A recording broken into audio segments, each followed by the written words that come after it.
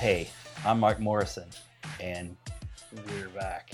We're returning of the Max. Return of the Mac. I like that reference.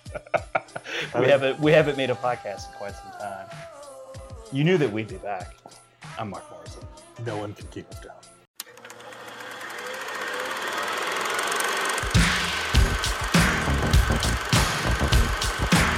Inconceivable!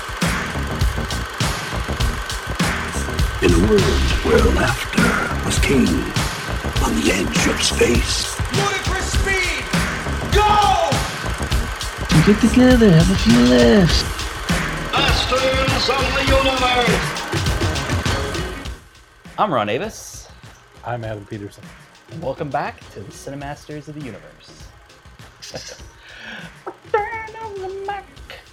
I think you should have that music there. I might just do that. All right, well, yeah, welcome back. We are in we're not counting the episodes, but we're still under 10. This is our fourth season. Fourth season, fifth episode. Yes. We're just really bad about the consistency of the uploads of the show. We apologize. And but I don't know numbers. yeah, I don't understand what a season means. Nope. Apparently. But we welcome you back, Mitch, especially you. Mitch. And I understand you've probably been lost just driving around searching for the latest episode. He doesn't really understand how podcasts work. No. He doesn't know. He doesn't understand how a lot of things work, but we love him anyway. Oh, God bless you, Mitch. Our number one fan, Mitchell. He's a hell of a guy. He is a hell of a guy. But if you remember, we ended our last episode with... Stuck in quicksand. Suspended in midair. We ended our last episode with our edition of Rad Dads. Excellent! And what we said we were going to do was, I was going to do Indiana Jones. I was very excited about that. And you were going to do... Clockwork Orange. No. What was a... the children need to see all of the Kubricks. Okay? Ultraviolence. All of the Kubricks. Back to the Future. Back to the Future.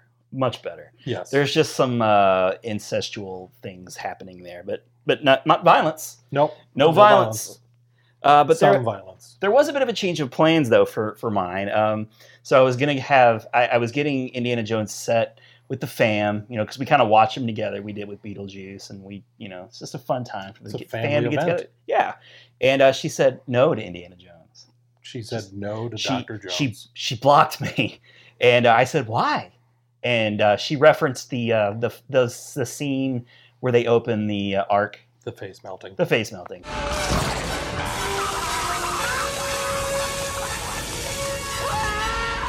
She felt that might be a little too intense for Logan.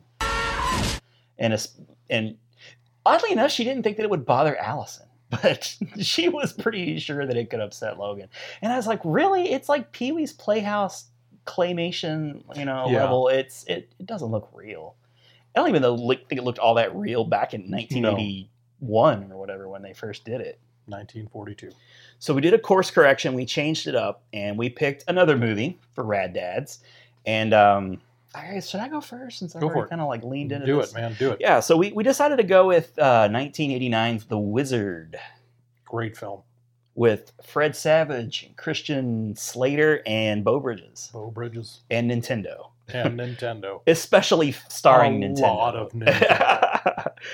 With Logan being a big gamer, he's well into his fandom of gaming.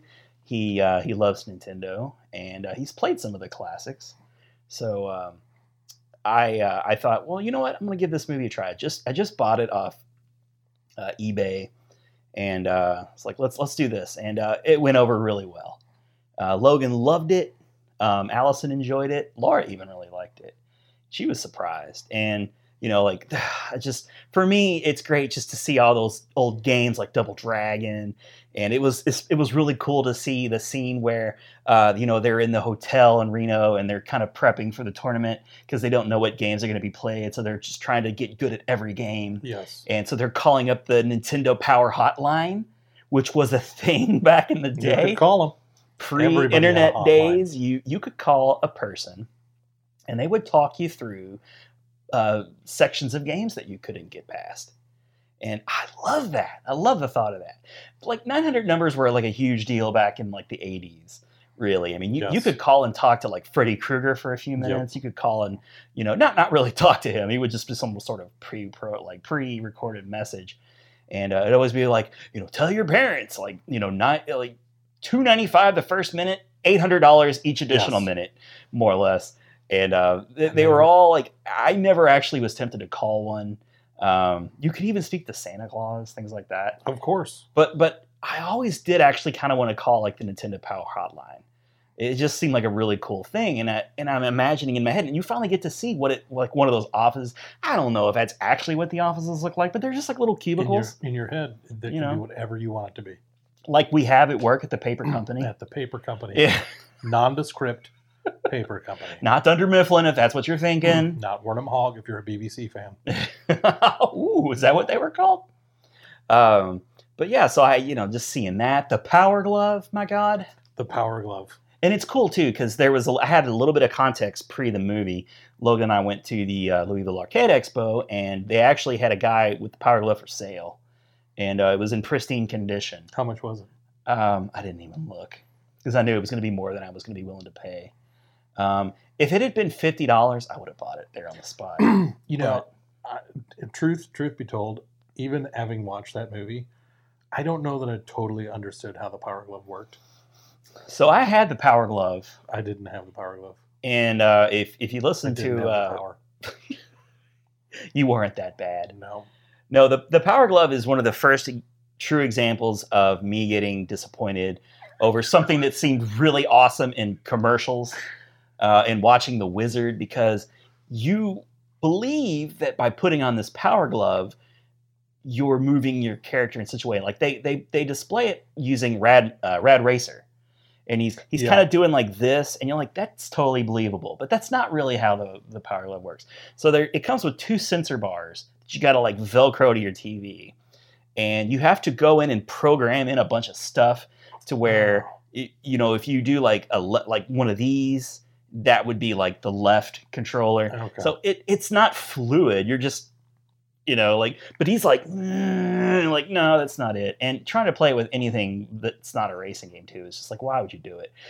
What I basically did was it actually would have a functional NES controller on it. I would just play like that. And I was like, this is stupid. Like, I'm just going to take this back. I'm playing this worse. I look badass. I used to play this with 2 hands. Yeah. Now I'm playing it with 1. That's the thing. I wasn't actually wearing it. I would hold it like a hand. I'm holding a hand. Gonna picture it that way. I have a severed human hand. I have a severed human hand that I'm playing. Yeah. Or RoboCop's hand is probably more like what I imagined. Like I have taken RoboCop's hand and I'm playing the NES with it, which is pretty cool. I probably should have kept it if I just could have convinced all my other friends. But yeah, it was like a big present for me, like a birthday present, and I was so disappointed. It's like, this is crap. I was not that disappointed since I learned that the car show didn't actually have RoboCop. But yet, a guy doing like robo moves in like gray sweatpants. I think every car show has that, even if they don't advertise that RoboCop's going to be. I think there's just a guy in sweatpants. Well, yeah, but they would show like a still image of RoboCop, and then they would even have the balls to say RoboCop. I'm like, it should be like guy dressed as RoboCop poorly in like parentheses. That's Gary. He lives at the end of my street. He doesn't have a job. Not RoboCop. So anyway, Power Glove, way cooler in the movie. But Logan had seen that, and I kind of talked to him about it. Now, it's one of those things where like eventually I probably will buy one and display it somewhere in my like an Infinity Gauntlet. Put it in a spin case. God, yes, it's just like the NES Infinity Gauntlet. So wonderful. But everybody enjoyed the movie. I believe I was a rad dad for that. Excellent! And, I still want to show him Indiana Jones. I just got to wait a little bit longer, I guess. Or just don't tell your wife. She doesn't watch this. We totally could have done that. But, try to be a good husband, not a liar. I would have been a liar. Come on, we're going to watch Deadpool, kids. I mean Care Bears. We're going to watch Care Bears. Put the Deadpool disc inside the Care Bears case. We Yeah. got it right here. Hit it, Dolly. Yes. So, what was your experience like with the kiddos in Back to the Future? I turned on Back to the in trying to even when we were selecting this, I think I told you this before. I was originally going to go. I had a couple different selections, and I was going to try and show trailers. My kids love watching trailers. Yeah, They're cool. big on trailers. Nice. And because I could show them trailers of movies that they can't necessarily go see. They can watch a trailer, but they couldn't go see the movie.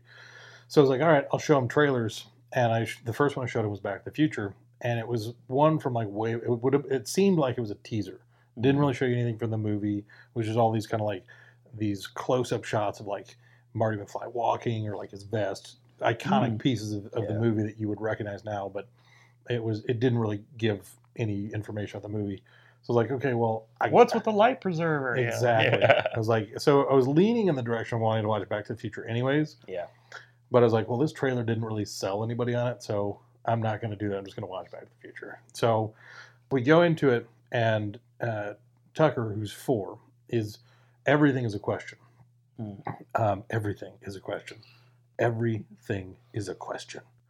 And it's like not like a really thoughtful question you can get. It's just like, why? Yeah. Why is this a thing? It's like, who's that guy in the green shirt? It's like, it's just a guy. Why? Because he's an Why extra. is he just a guy? What's an extra? Oh my gosh. Yeah. So one of the things that I did successfully do, in my estimation, was I explained linear time travel to both of my children at ages 4 and 6. Easy concept. Totally wrapped their minds around it. It was easy sell. One of the things that they really enjoyed, because we watch a lot of Newfound Glory music videos, and they just come out with the song "The Power of Love." They did a cover of it. Pretty excited about that. I was super stoked about it. Yep. And so they had watched the video of that. And so when we turn on Back to the Future and they start seeing some of those same elements, we're like, this is like the song. I was like, yes, that's where the song comes from. They're like, so they were totally into it from that. I was like, you should be into this because it's an awesome movie, but okay. Yeah. If we got an in, we're good. So I had to do a lot of pausing and explaining of why things were happening and I could see that. trying to do it in a way that made sense to a 4 and a 6-year-old. Did you have a chalkboard when you did the linear time? I had one of those flip chalkboards that you could go back and forth. You just erased one of your complicated equations. I have one of those just because there's so many things you can use a chalkboard for these days. Yeah, that's true. And I don't hate chalk at all. I've been trying to capture Matt Damon with one of those for You should. years. I just have a net, and that has not worked. He has eluded my net on far too many occasions. Your tiny net. I just have a small... It would just cover the head. It's an inappropriate net for catching Matt Damon anyways, but I use it because I'm too lazy to find something larger. Yeah, as you do. But it went over very well with both my children. They enjoyed. I'm anticipating the second. I showed them trailers for the second and third one because they were a little more. Here's what the movie's like. Oh yeah. Now So get they it. like the flying cars in the second one, and then they didn't just automatically question, well, why are there cowboys in the third one? It's like, okay, good, because I was like, why are there cowboys in the third one? Yeah. It's So they've seen all 3? They have not seen 2 and 3 yet. Oh, okay, okay. I've They saved, just saw the yes. previous We one. watched the trailers because I wanted to make sure that they enjoyed it, but they definitively enjoyed it. Not as much as Space Jam because we still watch that like 8 times a week. It has cartoons in it. They're playing basketball.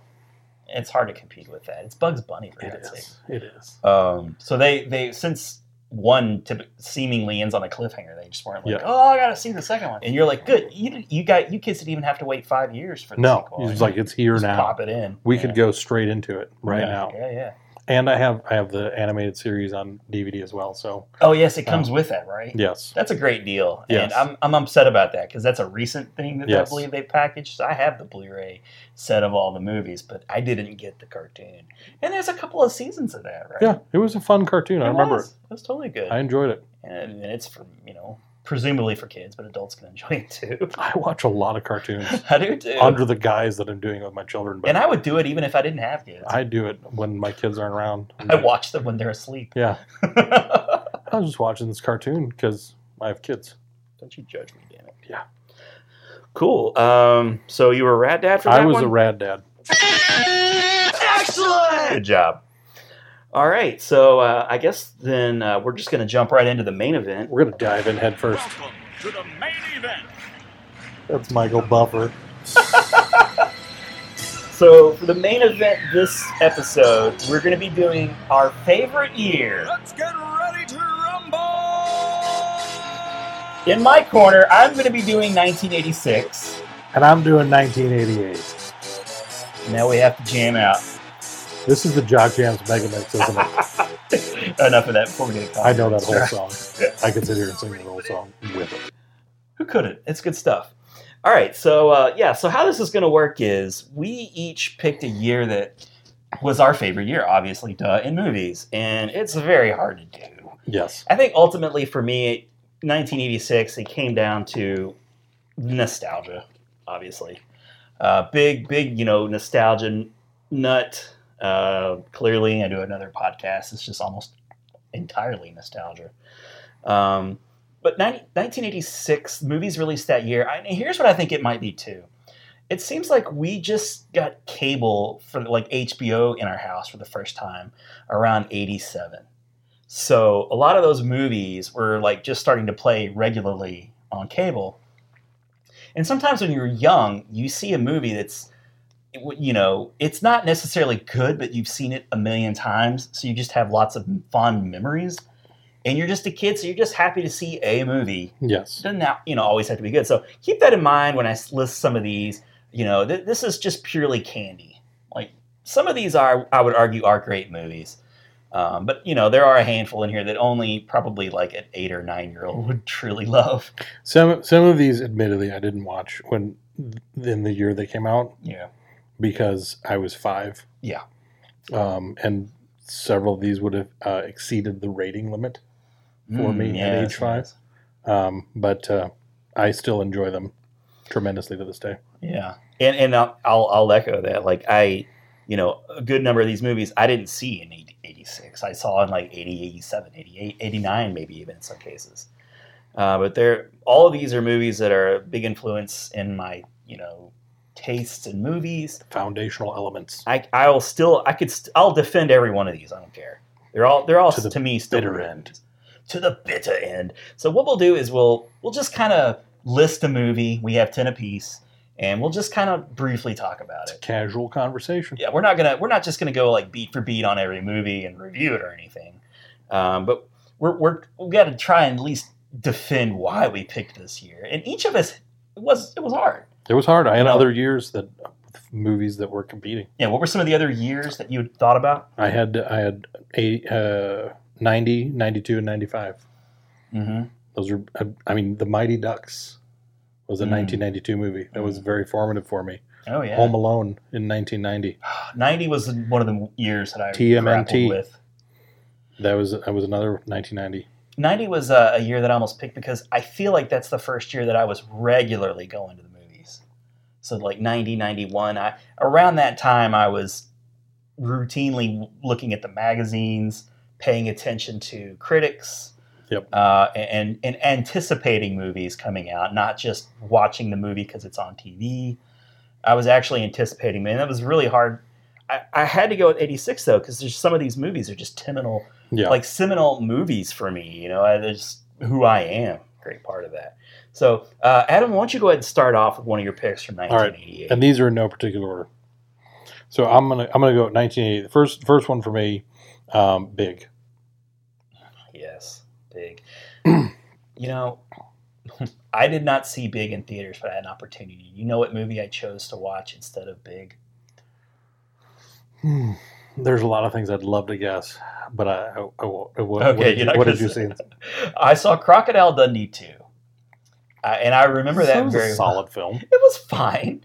Everybody loved Paul the Hogan first was still Crocodile. wildly popular. Yeah, and I like that movie and watch it whenever I see it on. And but I remember that Rambo 3 and Big were like they were all the big movies that released that week. And but Big, yeah, I mean, what can you say about that? It's Tom Hanks's. I mean, he'd been in big movies before, like Splash and Bachelor Party. The Man with One Red Shoe. And Bachelor Party. Yes. Yeah. But Big was. Is it a Penny Marshall movie? Yes.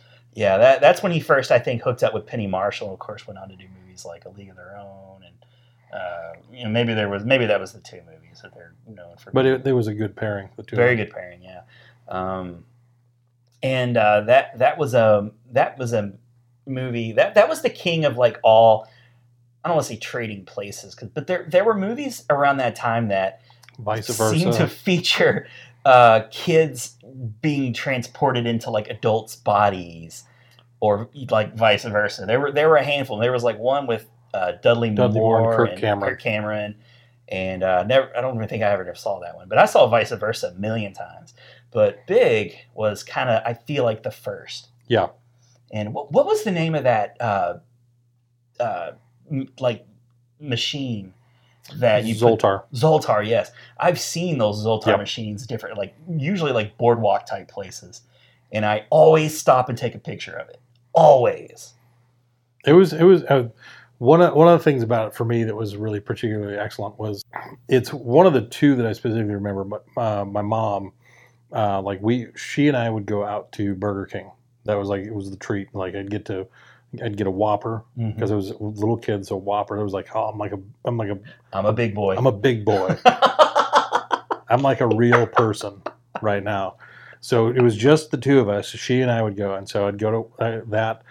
We had that for dinner, and then we went to go see Big. And so it was just such a one of those things that like it stuck with me for years and years and years. What was great was this last year. Because it came out in 1988, so the 30th anniversary was 2018. Oh yeah. So, what's it called? Fathom Events. Oh yeah, where they'll take classic movies for like one night only. So Big was back in theaters for the 30th anniversary. So I took my mom to Burger King and we went to go see Big. You recreated that night? I did. Oh, it was a ton of fun. It was one of those. That's so cool. It was cool. It was like, okay, 30 years ago. This is because honestly, that's probably one of the most vivid memories I have of going to see a movie in theaters. Heck yeah, man. I was because I was 5, and so I was like, okay, going to see Big with my mom when I was 5. Was this in Iowa? This was in Janesville, Wisconsin. Wisconsin, okay. Janesville, Wisconsin. And where's that near? It's in between Madison and Milwaukee. Okay, cool. So, one theater town? I think so. Yeah, I think it was either in the mall or by the mall. So you didn't have any temptation to like fly out to that particular theater? No, I don't even know if it's still in existence. I haven't been back to Wisconsin. They've been playing the same version like every day. Are you guys playing Big at the theater where I went to when I was 5? No. Sir, this is a Subway. This is a Big Lots. Sorry. Yeah, we don't do that. Oh, no, that's a really cool memory. Was. I don't know of any. I don't think I have any sort of parallel story that I could share with my mom, but that's an adorable story. I'm an adorable guy. I'm a lovable scamp. What can I say? Lovable scamp. Anything else? Okay. No, just it's great. It was funny. As a 5-year-old, there was a lot of stuff that would have gone over my head that as a 35-year-old did not. I was thinking about it as like me as a 5-year-old with my mom in the theater. It's like, oh, this probably would have been awkward. I really love that kid that was like his friend. Oh yeah. He just seemed like he was just like, standard issue 80s best friend kid. He had like the red kind of like a bit mullety in the back and spiky on top. Honey, I Shrunk the Kids. He was in that as well. Was he in that? Yeah. I really enjoyed that kid. And one of my favorite scenes is when he gets paid. Yes. And he's like, $100? And I think it was, who was it? SNL alum who goes, they really screw you. John Lovitz, yeah. So that scene always was great. And then what do? They just blow it on blow it on stupid stuff. The dumbest stuff. Pizza and Oreos, silly string. Yeah. That is such a kid thing to do, and they nailed that. It was fantastic. Good job, man. Well done. First good movie. $187? Yeah. They really screw you, don't they? For myself, I kind of did list these in order of importance. Okay. Maybe I shouldn't have done that, but for me, the King of the Heap. Well, and because of that, maybe I'll go in reverse order. Okay. Okay, so least important to me, but still very important to me. The first one I chose was the Transformers movie. Stan Bush. Stan Bush, you got the touch. Excellent cameo in the Bumblebee movie. Yes. But yeah, the Transformers movie, I mean, obviously, I'm a huge Transformers fan. You know, you guys can't see this, but in my office, I've got like Transformers all over the place, specifically the G1. You know, I got a ton of them just still in the box over there. So, you know, it's kind of a no-brainer. And I list this movie even though it was one of the first instances in my life that I actually cried seeing because of the Optimus Prime thing. Many, many other kids did it. So many kids, in fact, that they rewrote the scene in the G.I. Joe movie to not kill Duke, put him in a coma because these kids could not handle the death of their... And why would they think that that's okay? It's terrible. Just to introduce new toys to sell. Yeah. Like, let's traumatize children and make money off of it. Yeah, and I'm sure like execs were like, they're robots. It's like, no, I'm sorry, it's not going to cut it because you made them like people. You made us love them. You made us love Optimus Prime. And then you Peter took them Cullen, away. God love him, is still making me He's love still him doing to it. this day. Even in the Bumblebee movie, he's still doing the voices. But sadly, I did not get a chance to see this in movie theaters. We were transitioning houses. We were moving. We moved to a very small town that did not even have a movie theater, believe it or not. And the closest theater was like an hour away. So, you know, I just didn't get to see it until like a year or so later. That's rough, man. It was rough. And, you know, it was a bomb anyway, and I don't think it lasted long in the movies. I don't know why it was a bomb. I guess just because it was just 1 year too late, Transformers, and maybe word was getting out, even though there was no internet, no fast word of mouth. I'm sure parents at least were aware that maybe they weren't. I don't know. Parents can be stupid sometimes. They can't be stupid. And you just think it's a dumb, like, you're being drugged to this kid's movie anyway. I can't parent. They're It's not animated researching robots. whether or not this cartoon is going to traumatize my kid. But, you know, it kind of did. And I just still can't handle, like, they insist on teasing killing Optimus in, like, almost every damn thing nowadays. And why would you? I don't know. And I become that little kid who was just so saddened. It's like, don't do that to me. But the movie was beautiful. The music was great. You know, the new characters are fine. You know, I just love it, man. If you haven't seen the Transformers movie and you only know the Transformers from the Michael Bay movies, Do yourself a favor. yeah, do yourself a favor and get it. There's like beautiful transfers on Blu-ray. You can get like 20th anniversary editions, 25th anniversary. Like, it's been 33 years now since it came. Maybe it was 30th anniversary editions, but you get beautiful, like really good versions of the movie. I have it on Blu-ray, and I may do a Rad Dads with that someday. I could see that. Yeah. That'd be a good call. And I haven't seen it in a long time too. Like, you actually saw it at one of I those saw it. Fathom events, didn't you? Yep. Yeah. It was fun. Yeah, cool. I wish Nick and I, it was on our radar, but Yeah. you know, conflicts of schedule, like we just couldn't make it. Know when things get too tough, you got the touch.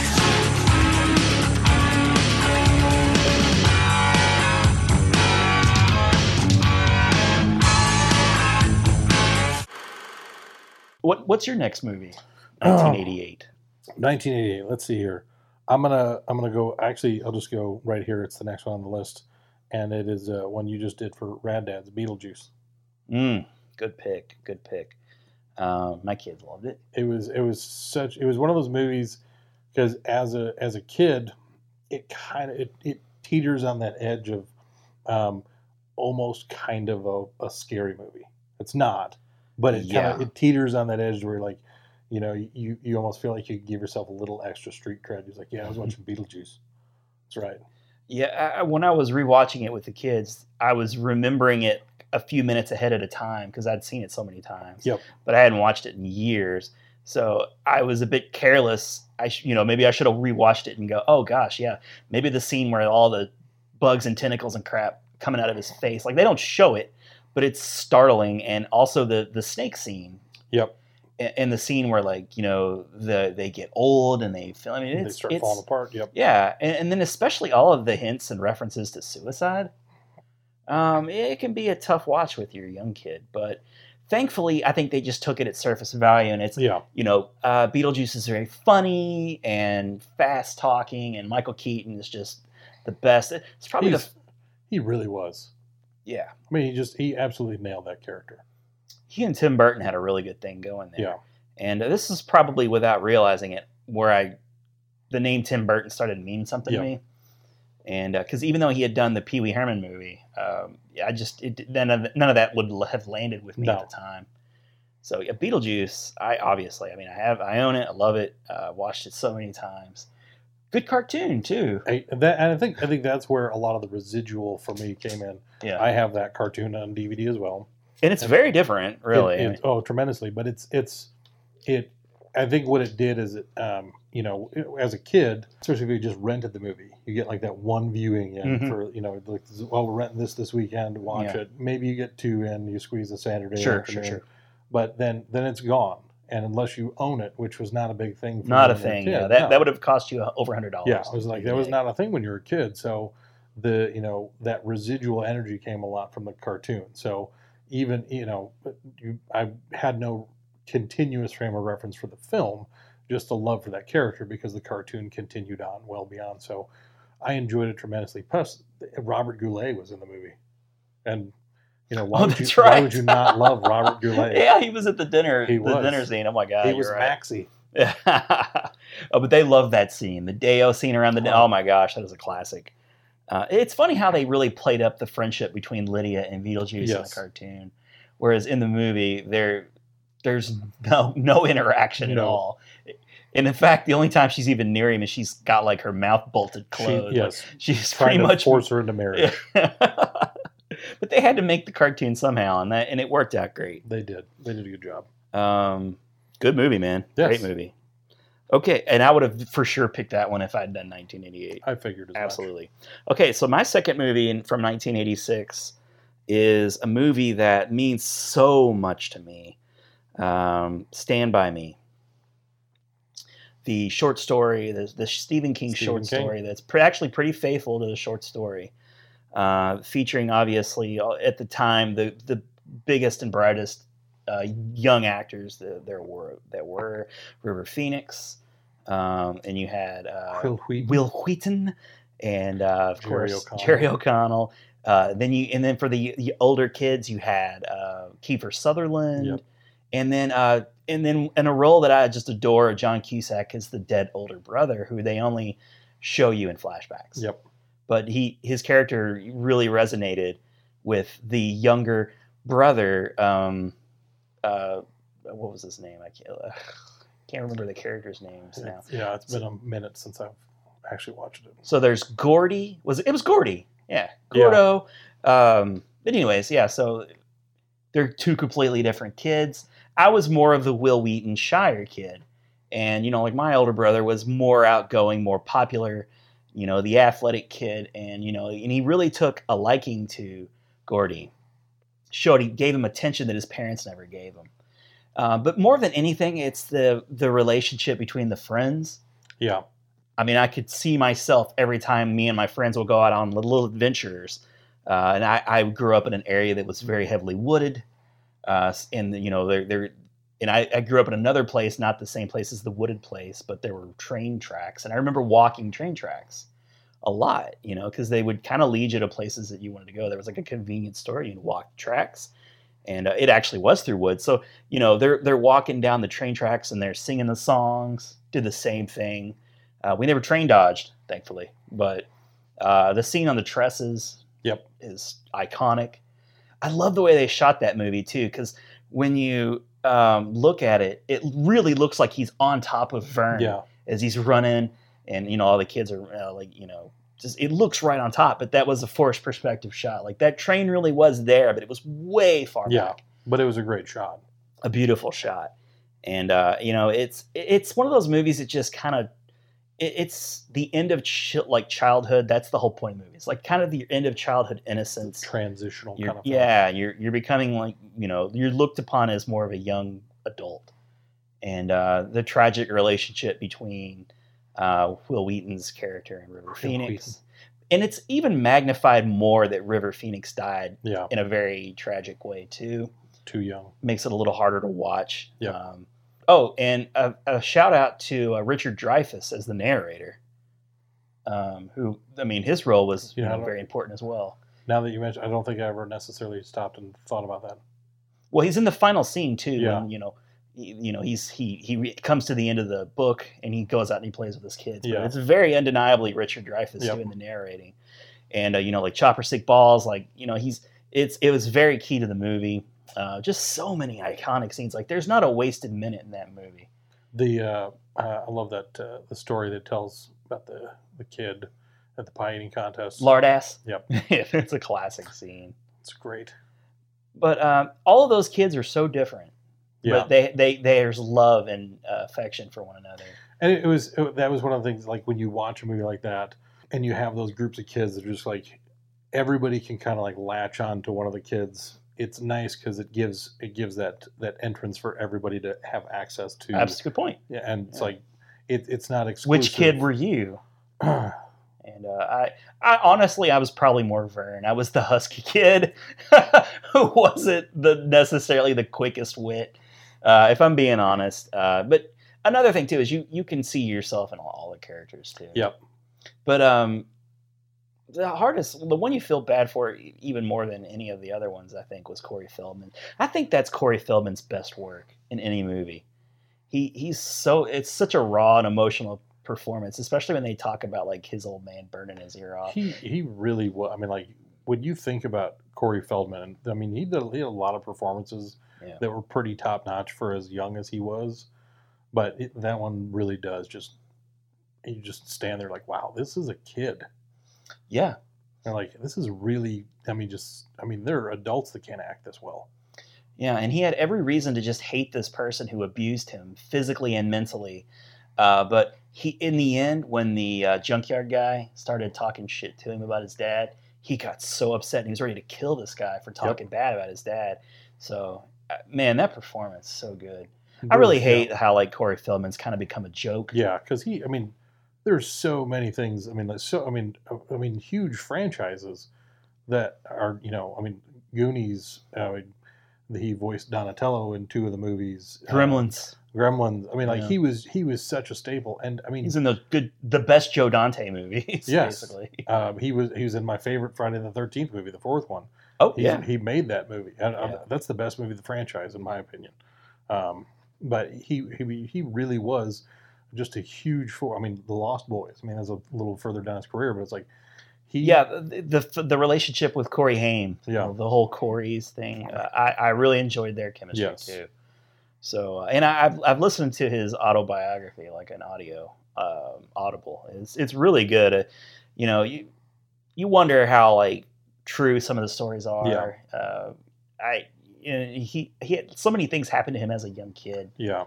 And he was abused, unfortunately, and then he had that relationship with Michael Jackson, which who knows what could happen there. He didn't actually say that he touched him or anything, but he definitely mentally abused Corey Feldman. So, which was just unfortunate. Yeah.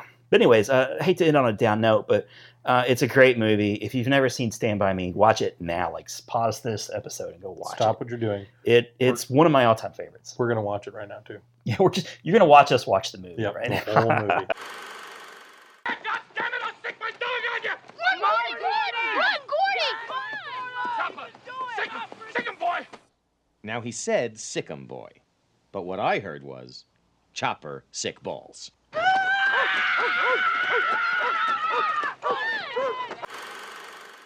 All right, what's your next movie? Let's see here. I'll keep it going in a somewhat of a comedy vein. By the way, I kind of jumped around on I was going least to, and I just went ahead and picked up one of my tops. That's right. I abandoned that pretty quickly. We jump around all day long. We can do whatever we want. Yeah, whatever. Don't you tell me how to reveal my list. Don't tell me my business, devil woman. I'm going to turn to Danny McBride. It's poop again. Oh, yeah. Let's see here. So, all right. Number 3 for you. I'm going to go numero tres. That is Spanish for number 3, if you didn't know. Spanish? Yes. That's another language. Oh, I thought you were saying the movie was called Spanish. No, I was just speaking another language. Okay. Yes, I did not understand. I was going to look that word up with Google language, like Google Translate. I saved you a step there by translating I'm better than Google. You saw how slow I am just then. You saw how slow a person I actually am. Just speak Spanish.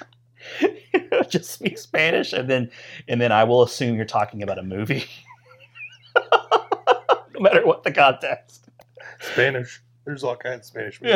Yeah. Great. I don't know the Spanish for The Great Outdoors, but Great Outdoors is what I'm going with. Okay, great. One of John Candy's best, and Annette Bening's first movie. That's right. She was Roman's wife. Yep, Roman's wife. Dan Aykroyd. You know, where I was reading something where they were trying to. It was mostly concerning John Candy and his career, and they're trying to determine, they were trying to determine the tiers of great John Candy movies, and the topic inevitably came around to Great Outdoors, and it was like a handful of people, and they all agreed that was a lower tiered John Candy movie, which I think is crazy because I would highly consider that one of the top tiers. I would too, and I don't know if it's just because of the timing, like if it was, his career, he really started in the 70s. So by 88, it wasn't that was. It was a television star. Yeah, it wasn't that 88 was the tail end of his career by any means, but it was. It was, yeah, and with but for the timing for me, watching this, it was because it's one of those as a kid, I always kind of saw a National Lampoon, Great Outdoors, just kind of it feels like every family kind of okay, this is the American family. So watching the Great Outdoors, as a kid, I could totally relate. Okay, yeah, if we were to go to a cabin, this would be the kind of crazy things that would happen to us. And so there was just that kind of, I don't know, that lane of comedy. John Candy, we were very, even from an early age, Second City guys, both the Chicago guys and the Toronto guys, which is where Second City guys were Dave Thomas, Rick Moranis, Eugene Levy, yeah, Catherine O'Hara, Joe Flaherty, a lot of guys. So even if you're not familiar with Second City and then the TV show SCTV, yeah, that you know who they are. Yeah, huge influences in comedy movies into the 90s, really. Yeah. And Great Outdoors, it was just, there were so many of those kind of classic moments that even when we were kind of mentioning it beforehand or just talking about it, there's just so many of those, the raccoons at the garbage cans, the subtitles where there's so many things about it, just all these little vignettes that tied together made this it was because it felt like it was almost like a version of Vacation, the Chevy Chase is it's one of those kind of films where it's all right, you're going to a destination and this is what we're planning on having a great family vacation at the lake, and then just everything goes wrong. There's the old 96er. You got to eat the gristle too. There's nothing but fat and gristle air on the plate. And he eats all 96 ounces of that steak. Yes. For me, The Great Outdoors fits into one of my favorite old subgenres of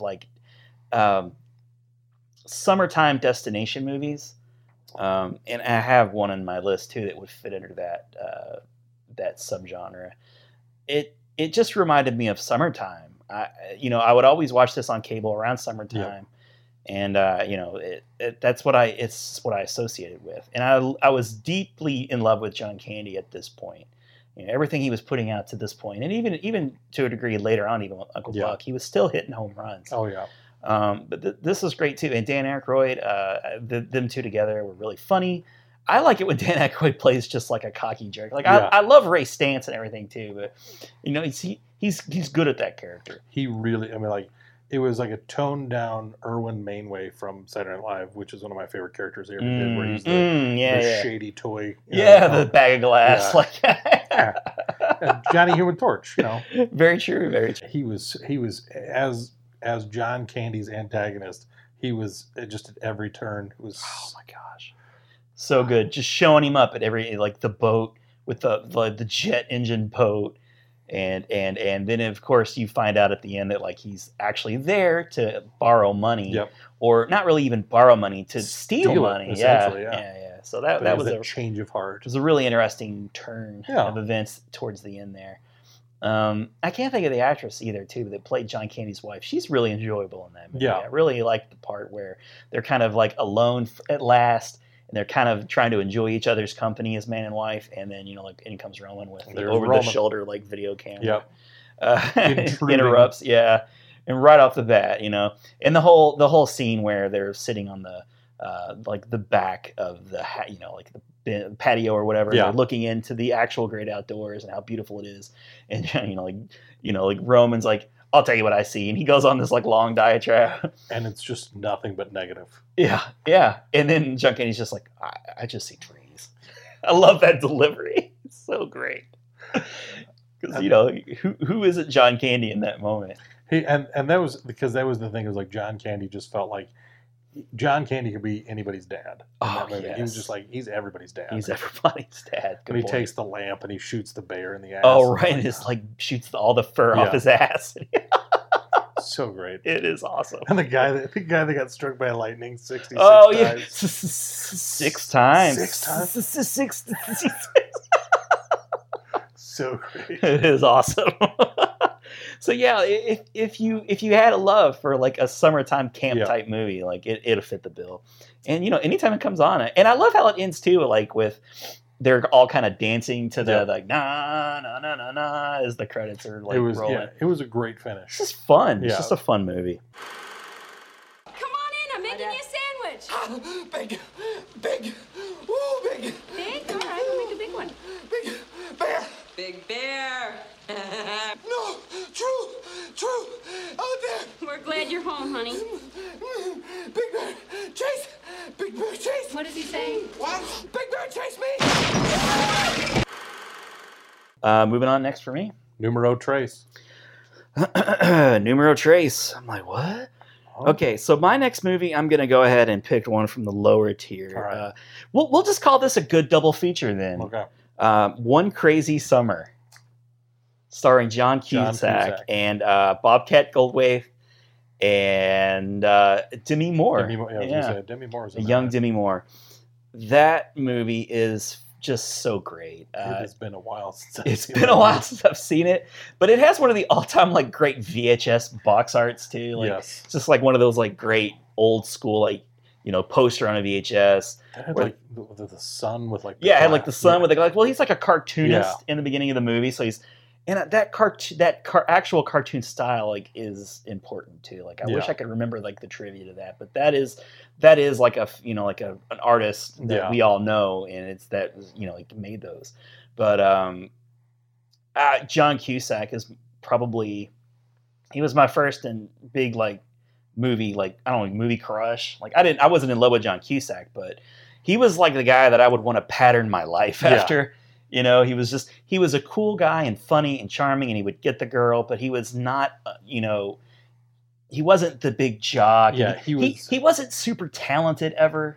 He was just always on the edge, trying to reach above what he would normally. He was quick-witted. He was really smart. I appreciated that. But they never necessarily played him because in the 80s there was definitively like stereotypical nerds, and he was a cool nerd. Yeah, that they never played up as a nerd. And that's true. That's very true. Because he was always kind of like this underdog kind of guy, but like in a way that you really kind of, it wasn't like, oh, we want to see him transform. It's like, no, we want him to stay just how he is, but just we want him to win. Kind of like a Michael J. Fox. Yeah. Like you just know that he's going to win in the situations. He's gonna outthink whoever, because like the antagonist in this movie is like this Teddy, the millionaire's son who drives around in a Ferrari and is like the boyfriend of like Demi Moore and all that stuff. He's like your typical prototypical 80s villain in like a teen comedy type situation. But I really did enjoy Bobcat Goldthwait's character in that too, because he plays like one of the locals on the island, because they it's like Nantucket, and it's like a summer movie. He's visiting family. And it's just like one silly thing after another. It's like the Slavs versus what's the hell genre? The Slavs versus the snobs. Yes, that kind of movie. They're railing against the rich and powerful, and then the movie kind of ends in this like boat race, this silly ass boat race where they steal the Ferrari of the spoiled kid and like turn it somehow into a boat engine. Of course, that's how you do it. You do. Stan Darsh. Yeah, and it's one of those movies where it's just candy, it's just empty calories, but I But it's enjoy it. fun. Yeah, it's just fun, and it always makes me laugh. And Demi Moore and John Cusack were pretty cool. They were cute together. They in worked that movie. really well together. Yeah, and I need to go What back else and can you rewatch say? that. It's I need great. to go back and rewatch that. it's been a really while. fun. It's a lot of fun. And in the whole movie, too, by the way, there's like this long setup of a joke where there's a radio station having one of those contests where if you stay by the phone and they call you, you're Yes. supposed to answer with like their call. And he's just constantly like in the bathroom. Like he takes the phone in the bathroom with him. He's obsessed and a crazy person all summer long. And then something happens where like he gets a call and he's prepared, and I think like he loses power in his house or something. It's one of those you see it coming from a mile away because they're setting it up for too many times, really. Those are To great, even though. pay off. Yeah, it's Those are just great. silly. Let me tell you a story about a little fat boy. And he had a twin brother. And everybody said they didn't look anything like his twin brother. But he wanted to. Egg, were you the little fat boy? No, but I used to like to beat him up. I grab him, I go, why are you so fat? Why are you so fat? And I beat the shit out of him. Okay, what's your Quattro? Oh, Quattro. See, I can do it too. I knew a guy whose last name was Quattro. No relation to the Razor. Was he the mutant greeter, like that mutant underground resistance leader? Oh, that was Quatto? Quatto. Yeah. Quatto. Not I just, Quattro. I just watched Ace Ventura the other night, and I was thinking of Guado because they all sound the same now. Quatto. That was in the second one, right? Yes. The Bat. Chicago. Yeah, I love those movies. I at least really remember. I feel like 2 would stand up. I don't know how much 1 stands I up. started to watch 2, but then it was like 2 in the morning, so I stopped. I probably It's far too late. I wore out a couple of VHS copies of those movies because I was a big Ace Ventura fan. First one did not hold up as well as I thought. Second one I think might, but I Yeah. think you're right. I think Yeah. second one's got a little bit more legs to run. Let's see here. I'll go. I just rewatched this one not too long ago. Steve Martin and Michael Caine in Dirty Rotten Scoundrels. Yes, we talked about this. Yes, in and the previous episode. That one had to make it for me simply because it was one at the time didn't necessarily have as great of a pulse on that, but in years ago, it's one of those to me. It's like Michael Caine is to me like that role. It's a very much a Michael Caine role, but to me it's not a Michael Caine movie.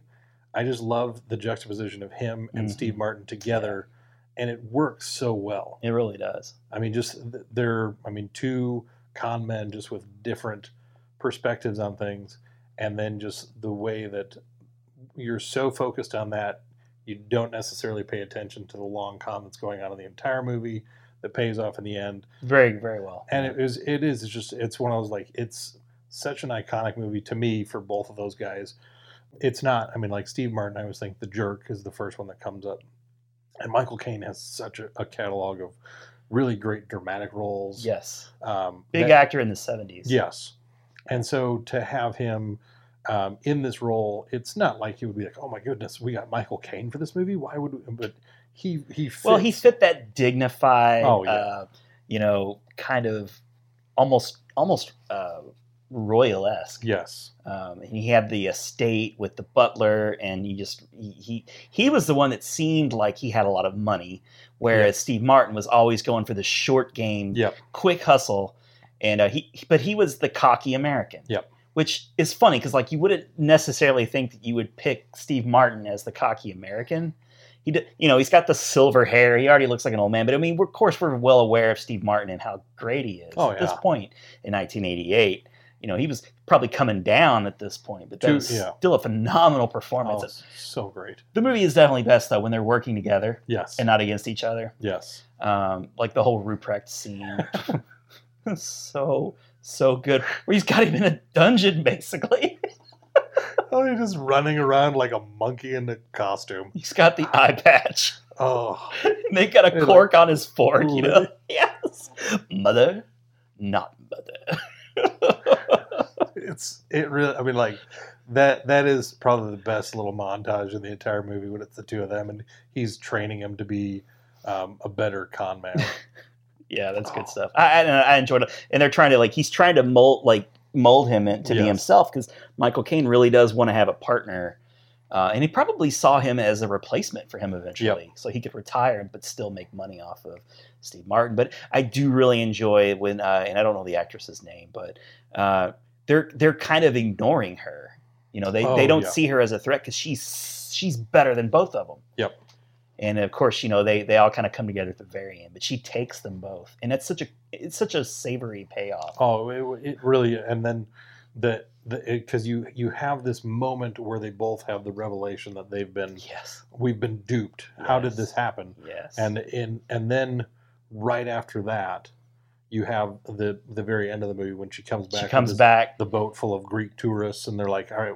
She just implies, all right, we're working together now, guys. She kind of shoots him a look, yeah, and they just sort of play along. And I'm so glad they did that, because it's a really good ending. They all deserve each other. Oh, it was and to know that they're basically shot for shots remaking it with what's Rebel Wilson and Anne Hathaway. Yeah, they're not calling it Dirty Rotten Scoundrels, but it's Dirty Rotten Scoundrels. Yeah, we've gone into whole doing remakes and just sort of gender flopping, and that's their kind of excuse for making it. And I'm all for, you know, it's not even the fact that it's like women doing it. It's just like I don't feel like they're treating it with any respect, casting it with like the best possible people. And maybe they approached, you know, people, and these are just who they got left with. Well, I think the thing to me that feels a bit unfair in doing this way, because I just kind of object based on the premise.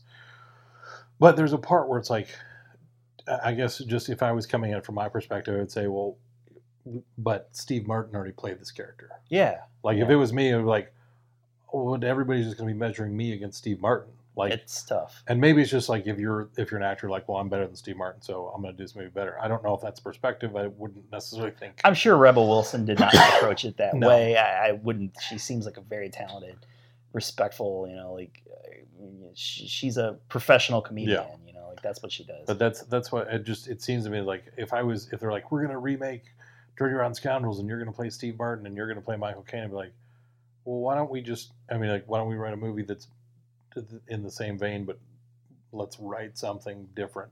Why don't we do a quick impromptu game? Who would you cast as the Michael Caine role instead of Anne Hathaway? If I was going to remake it? Yeah, who would you pick?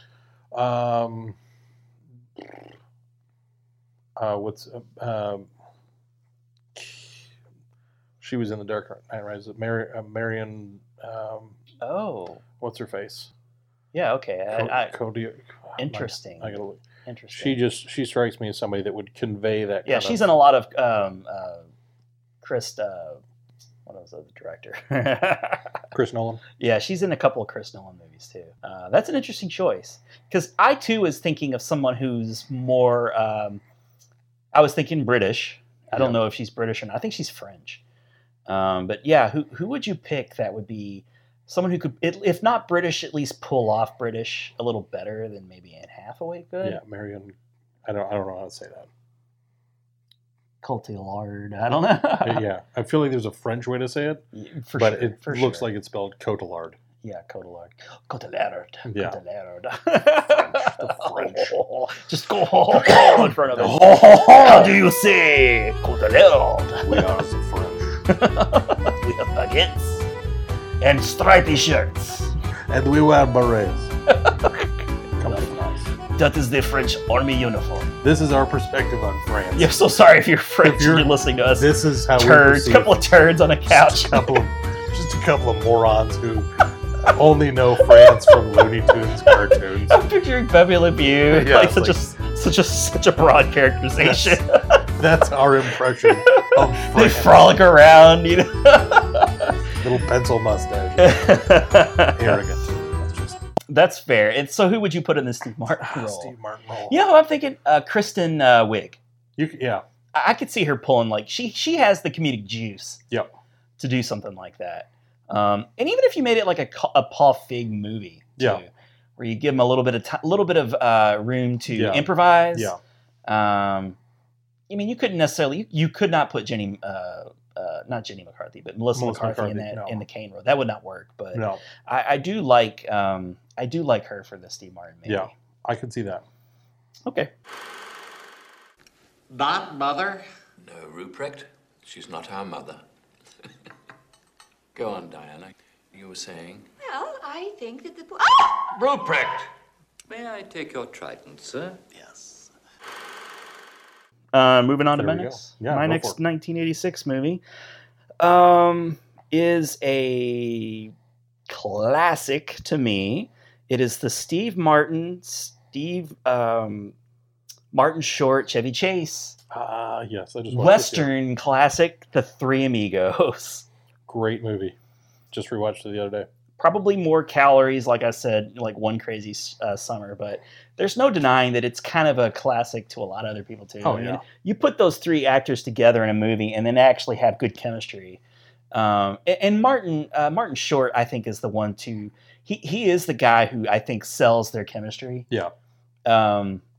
As little Ned Needlander or whatever his name is, like kind of the classic. He's like the quick draw guy. Yep. And he had been for his whole life. Like I love the scene towards the end when they have the German guy who's like, been a big fan. Yeah. It's like, you're that Needlander. And so his like way of showing him he's such a big fan is he wishes to kill him in a quick draw, because he thought they were using like movie magic. And of course, like Martin, she can't pick up the huge pistol that he gives. I love that whole scene. I love movies where like you got the characters who are not aware of they're in a real scenario. Yeah. And there's been a lot of movies I think like that since Three Amigos. None of them immediately come to mind, but just unwittingly they just think they're in a movie. The Man Who Knew Too Little. That was with Bill Murray. That was a great one. A good example. Just you think it's something, but it's not. And there's been even more recent examples too of movies like that. And every time I see one, I'm like, oh, it's Three Amigos. But Steve Martin again, Correct. top of his game. Oh, He yeah. is Dusty Bottoms. No, wait, or was that Chevy Chase? Oh, that might have been Chevy Chase. No, Lucky was Chevy Chase, I think. I'll That check. was his name. Now it's good. And I think I put this out there on Twitter once before. Whenever I'm feeling blue or just need to smile, I sing the My Little Buttercup song. And it works like every time. Did you do the dance as well? I don't even sing it. I just think about it and just laugh and giggle. The whole choreography of it, like that whole barroom scene in general is just phenomenal. They get a lot of comedy out of that barroom scene with that, the bartender guy who's real soft-spoken but big. And, they go in there and throughout the movie, they just think that these peasants who are paying them supposedly to kill El Guapo. El Guapo is the great, I think, X factor of that movie too. Like he is hilarious. That actor, and I think he's kind of a famous actor too and been in a lot of movies. But he and Pepe, I love their chemistry. Oh, Tony Plana, yeah. I love like when they're having his birthday party. The pinatas. I love the pinatas. Would you say there is a plethora of pinatas? Oh yes, a plethora. Do you know what a plethora is? Once again, you have bested me with your intellect. I just love how he talks his way out of it. Such a great little Weasley number 2. Anytime I ever get a piece of clothing as a present, to this day, I pull it out of the box and go, "A sweater!" Because they all kind of pull together. That was the big sweater. gift. Yeah, and the one arm is obviously longer than the other, and it's so generic. He's so expressive about it. Like he's genuinely pleased. Very pleased that his men knitted him a sweater that he would wear in Mexico. Exactly, that's it too. This is another layer of hilariousness right there. What are you gonna do with the sweater? Sweater in Mexico. Gosh, I could sit and quote that entire movie forever, but I won't. It's just awesome. Three Amigos is one of my all-time favorite comedies. Just as I was looking this up, Dusty Bottoms was Chevy Chase. It was Lucky Dusty Day Bottoms. Steve Okay. Martin. But looking at it, John Landis was the director, which I didn't realize. And John Landis of Beverly Hills Cop. No. Werewolf in London. No, he did do Beverly Hills Cop, right? Or was it the third one that he did? He did both of the Blues Brothers movies. Okay. That's a Landis movie. Yeah. Twilight Zone. He was a He did the Twilight Zone. He did Animal House, American Werewolf in London, Trading Places. I think he did the third Beverly Hills Cop movie, if I'm not mistaken. You got it. Three Amigos, Coming to America. Coming to America. Beverly Hills Cop 3. Yep. Yeah, okay. What happened to that guy? He started burning white hot in the 80s. Really not great movies. Yeah, go nuts. Like it's really weird when a director just starts laying eggs, and it's sad. The Stupids, Blues Brothers 2000, Honey, I Shrunk the Kids, the TV show. He had one episode of that. Legendary film director was reduced to directing the TV version of Honey. Steve Martin, Lorne Michaels, and Randy Newman wrote the Three Amigos. That's amazing. Randy Newman. Yeah, one of these things is not like the other. It was the three. I was like, oh, those. John Landis directed this. Phil Hartman has a wonderful cameo in it.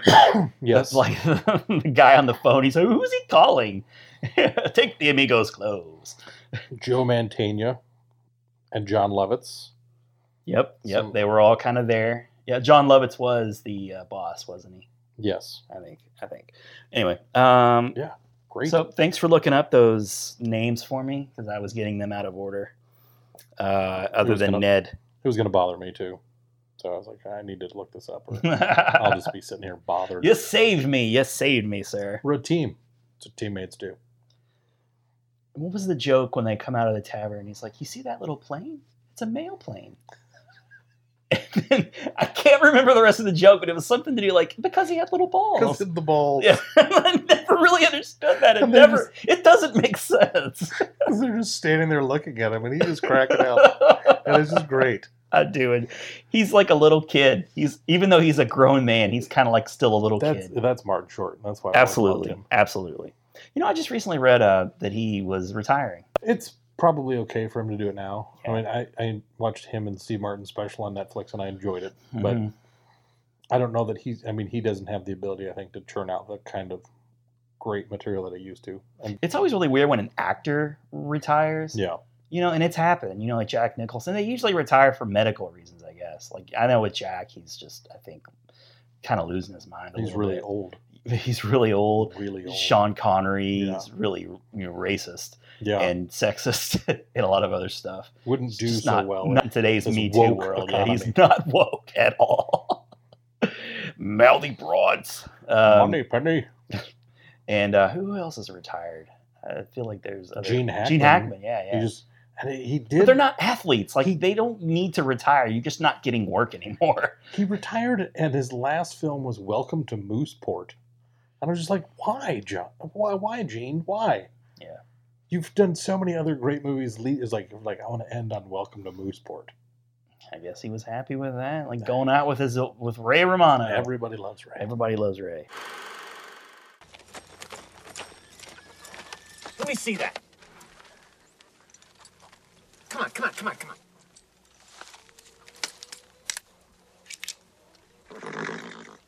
Oh, great!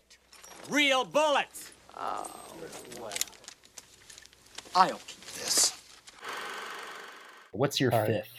Number 5. Let's see here. I'm gonna switch gears. I'll go this way. This is how I'll switch gears. And this is one I'm teasing that I might use for a Rad Dads feature in the future. Who Framed Roger Rabbit? That just such a great movie. I mean, there's I think especially as a kid when you I don't know that I had a whole lot of exposure up to that point between here's actual people and here's cartoons, and putting them together in the same movie is just like, wait a second, how do you do that? These are cartoons and these are real people. How are they? I don't even understand what this dark magic is. Robert Zemeckis has always been on the cutting edge of technology in movies. In fact, I think that's all he really cares about. Yeah. If a good story unfolds, it's purely coincidental. I think almost.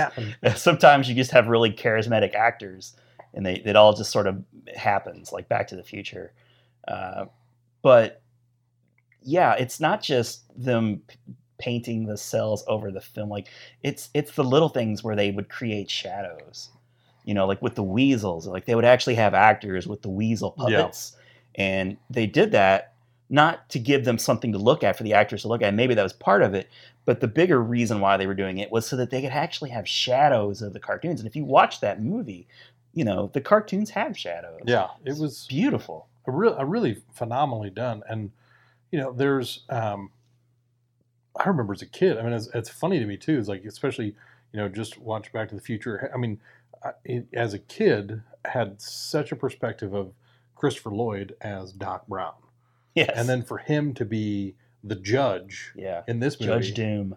And just like, he was creepy enough when he was a human, but then when they turn him into a cartoon, you're like, oh, this is a nightmare factory now. When he transforms into the cartoon at the end, it's terrifying. He's like all wired, and he like blows himself up. I was like, I remember when I killed your brother. Yeah. He sounded just like this. You're like, oh, this is literally unsettling. I'm never gonna sleep again now. Yeah, pretty much.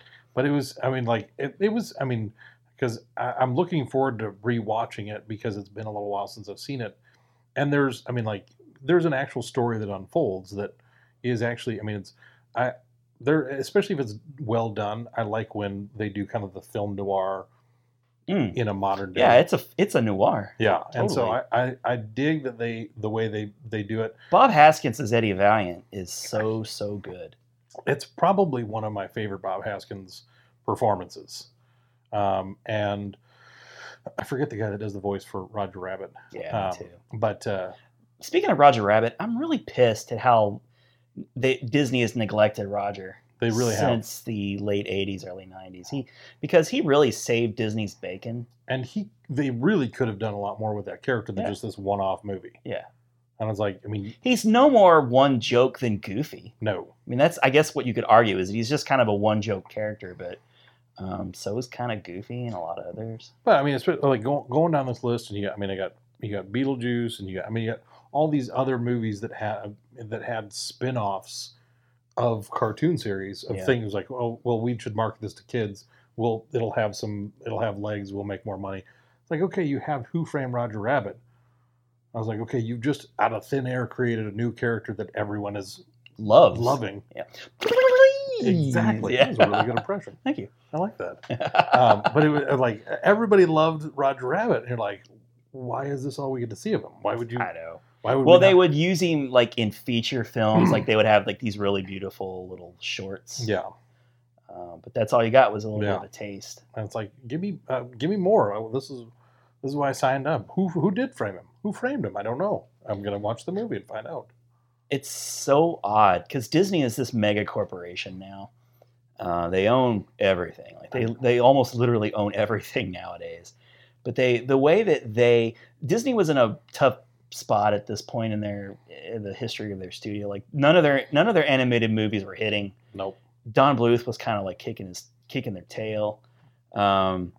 Like I think the previous cartoon, I want to say it was Black Cauldron, which was a huge flop.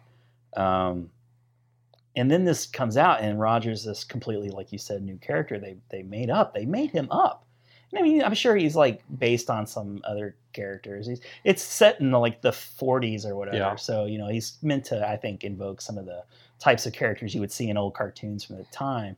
Really contemporary. But to have the Disney characters and the Warner Brothers characters together. And I love how they would have the character, like their contemporary alter, like they would have Mickey, and then they would have Bugs falling from the sky, and like they're each kind of like doing their thing. And they would have, my favorite was the whole like Donald Duck, Daffy Duck and the piano scene. Piano bar. And I've read that that was a really tough thing to film because both studios insisted that they had to have the same exact amount of time. But it was a beautiful scene. It was a great scene. And Kathleen Turner as Jessica Rabbit, man. Oh God. Confession, I used to draw Jessica Rabbit in my little notebooks quite a bit. I never drew her like naked, but I enjoyed drawing Jessica Rabbit. She's not bad. She's just drawn that way. It's just not bad. But I was drawing her bad. But you know, I love the whole like Jessica Rabbit's married to Roger Rabbit. It's so funny. And then the baby, what was it? Baby Herman? Baby Herman, yeah. I love that he's like, okay, he's a baby, but then he's like, what the hell's going on? Yeah, he was the very. I love the cab. Benny too. the Cab, yeah. But going back to how like Disney has just sort of erased Roger, even if you go to their MGM studios, all they have left is like a billboard.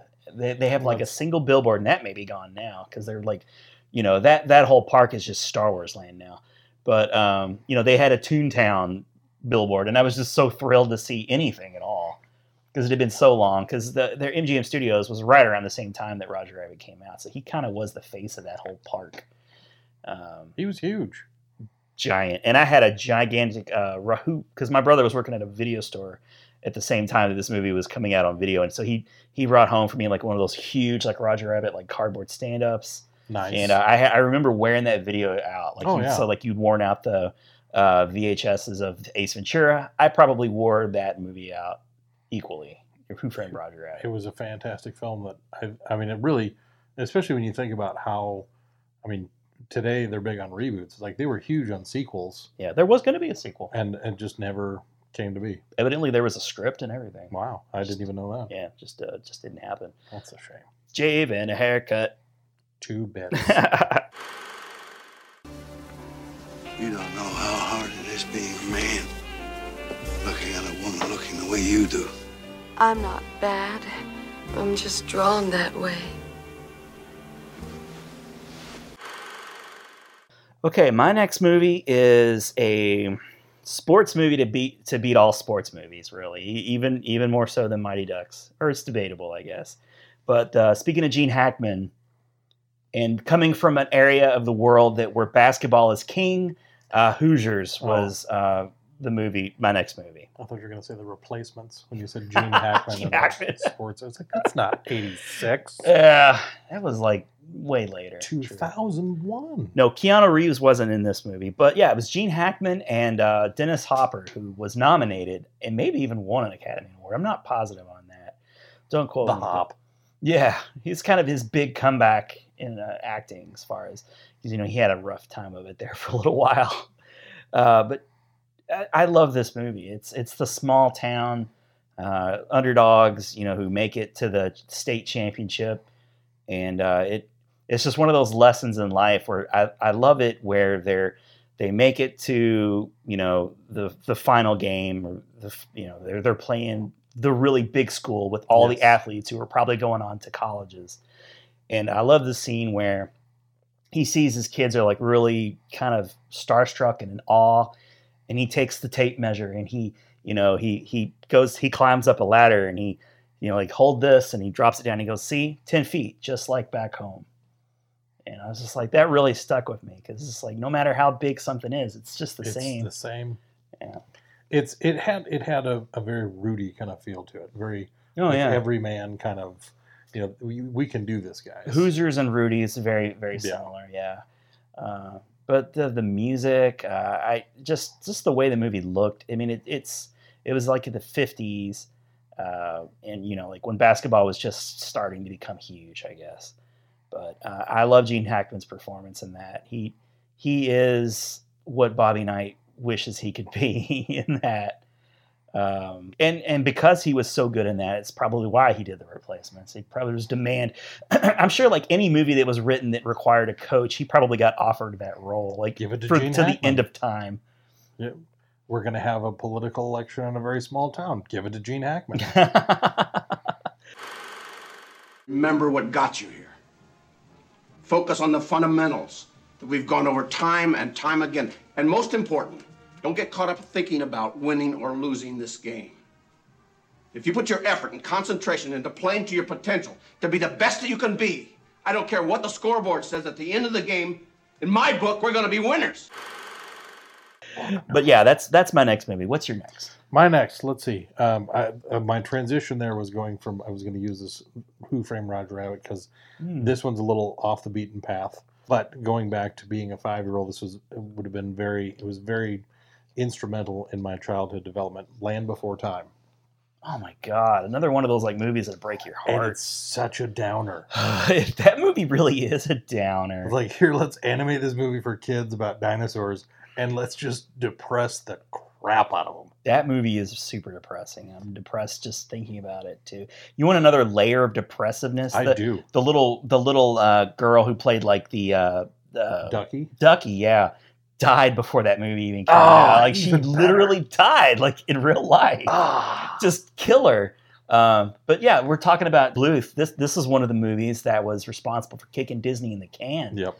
You know, this was probably the last movie where they were ahead of Disney, and then the Renaissance happened with Disney, and then it was Don Bluth became I don't know what happened to him. And this movie spawned 5,000 sequels. 1 million sequels. It's crazy how many sequels are. It's like in the double digits, isn't it? Yeah, easily. And like, you're just like, how do these, like, oh, the Land Before Time, the roller skating contest. You're like, what? You're like, Land Before Time, where they go to math class, and you're like, they're just making these up now. Like, why This are is these not students? this is not a thing. Like, oh, I guess they animated another movie where they do something mundane, and we don't even care. We'll watch it all day long. You know, before I even saw that movie, and I saw it on VHS or something, I'm sure, or cable.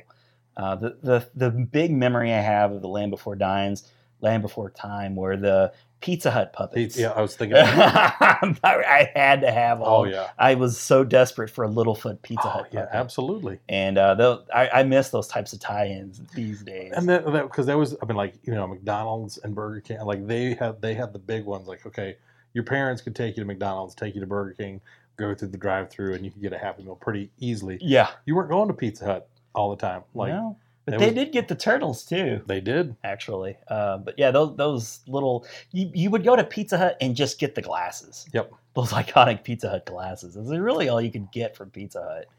But man, those, and I'll have to try and find some footage and throw it in the video. But you know, I remember that so distinctly. And you know, Pizza Hut was also like, it wasn't just McDonald's where it was like a cheap thing to get. Yeah. You know, if you were going to Pizza Hut, you were going there to dine in. You were probably going to spend some coin. It wasn't something that you could. It was kind of a special thing. Yeah. You know, to go to Pizza Hut after a ball game or something. Yeah. Whatever. You could go to McDonald's whenever. McDonald's was, you know, like, oh, this is just going to make dinner easier on mom and dad. It's like Pizza Hut. That was like, okay, we're taking the kids out to dinner. What's the occasion? You know, what like if this, because this is pre-book it too. This is not, there was no like, hey, you should come to Pizza Hut because of this. Like, tell your parents you want these puppets. They should bring you to Pizza Hut. And you're like, okay, I'll do that. Now, I haven't been to a Pizza Hut in eons. Do they even have lobbies and stuff anymore? Some of them do. A lot of them have transformed to be just like that. Here, come pick up your pizza, or we'll drive it to you. You walk in, there's just a waiting table, like one table for like 12 people. Yeah. And you just fight over it. The other people just awkwardly stand. Yeah, they just mill around. That's just mostly what they are now. Pretty like much. In, you know, the strip mall type places. Yeah, that's kind of what I thought.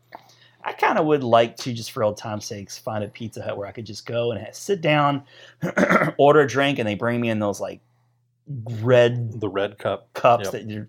Oh, I love the feel of those things too. Like they were like crystals. You know, you just grip that bad boy. You go out to Shelbyville. There's one in Shelbyville. Nice. And they bring you that pitcher of cola. You know, you just like pour it around. Is it a liter of cola? There's a liter of cola. It's a whole liter? It's for a cop. It's for a cop. You think he spit in this burger? Don't spit in that cop's burger. Farva. But yeah, so that's my sort of connection to the Land Before Time is Pizza Hut. And anybody who knows me is I'm a freak for pizza, man. It's my favorite. Absolutely. I live off of it. So did you see it in theaters? I don't know that we did. I feel like, because we would go to the movies here and there. Mm-hmm. But I feel like we were big patrons of the rental. The rental establishment. I mean, they were everywhere. Video stores were just everywhere. Grocery stores. That's one of the things that I kind of miss about that culture. Like, I know everybody's like, oh, it's so much easier now. Like, you don't have to go somewhere. It's like, it is. But it was kind of fun to like go with your mom and dad on a Friday afternoon, evening. Like, let's go to the video store. Totally like, was. You know. It was inconvenient in every way, but also kind of fun. Yeah, it's like, and there was a part of it where like you didn't. I'm like, oh yeah, this just came out. I want to see this. you might not get to see that movie. Yeah. Like if you and I wanted to see something that came out this week, like we could, that's not a problem. Right. It's like you might like, oh, everybody on Monday is going to be talking about, we watched Land Before Time this week. I was like, oh, it was out. We didn't get to see it. They're like, well, you suck. You can't be a part of you should leave this school now because you didn't get to see Land Before Time. We all watched it this weekend. You're totally lame. Mom dies. Yep. Spoiler alert. Spoiler alert, you bastard. His mom dies. Yeah, God. You should just go cry by yourself now. They borrowed that from Disney for sure. Like, oh, let's kill off the kids' parents. Let's make an animated movie for children. Let's kill the parents. Kill all the parents. Yeah. Oh my gosh. Settle down. Stop murdering parents. Like, I'm the one renting this for my children. You want to kill me off? I'm your revenue stream. Yeah. What are you saying? So yeah, that's my number 5. It's a good one. And now these lovable characters can be your child's friends too. With a pizza from Pizza Hut, a Land Before Time dinosaur is only 99 cents. So come to Pizza Hut. Your friends are waiting. We'll always be together. Pizza Hut, make it great. Okay, my next movie is Big Trouble in Little China. Oh, great movie. Great movie. This movie was one I saw a few years later. Because, I mean, it's not a movie that would appeal to a kid necessarily. And, of course, it stars the great Kurt Russell. And it has Kim Cattrall in it.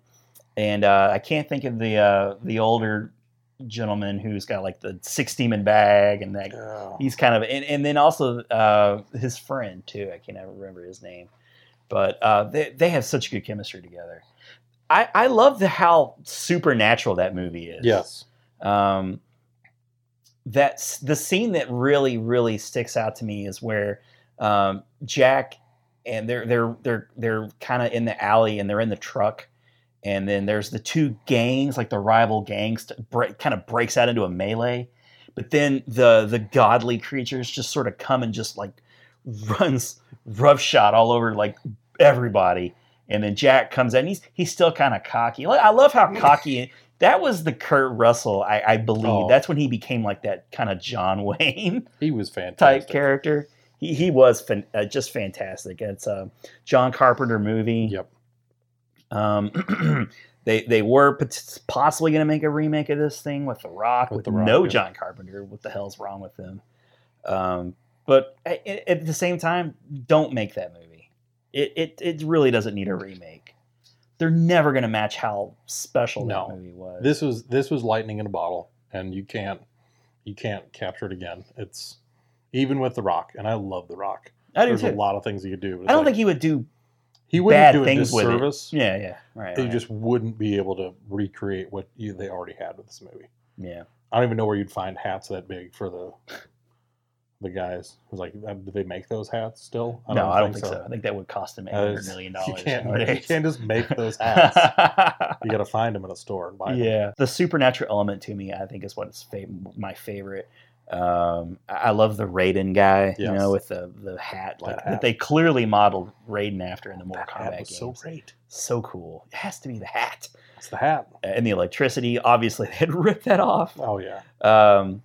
But just how they would kind of, there was so much lore that you never even saw with these monsters that they would descend further down into the underworld. Mm-hmm. And there'd be like a dry cleaning place, and then they would go through a door, and then next thing you know, they're like in this underground temple. Like what? This was behind the dry cleaning place. Yeah, the whole time. Know this. Yeah.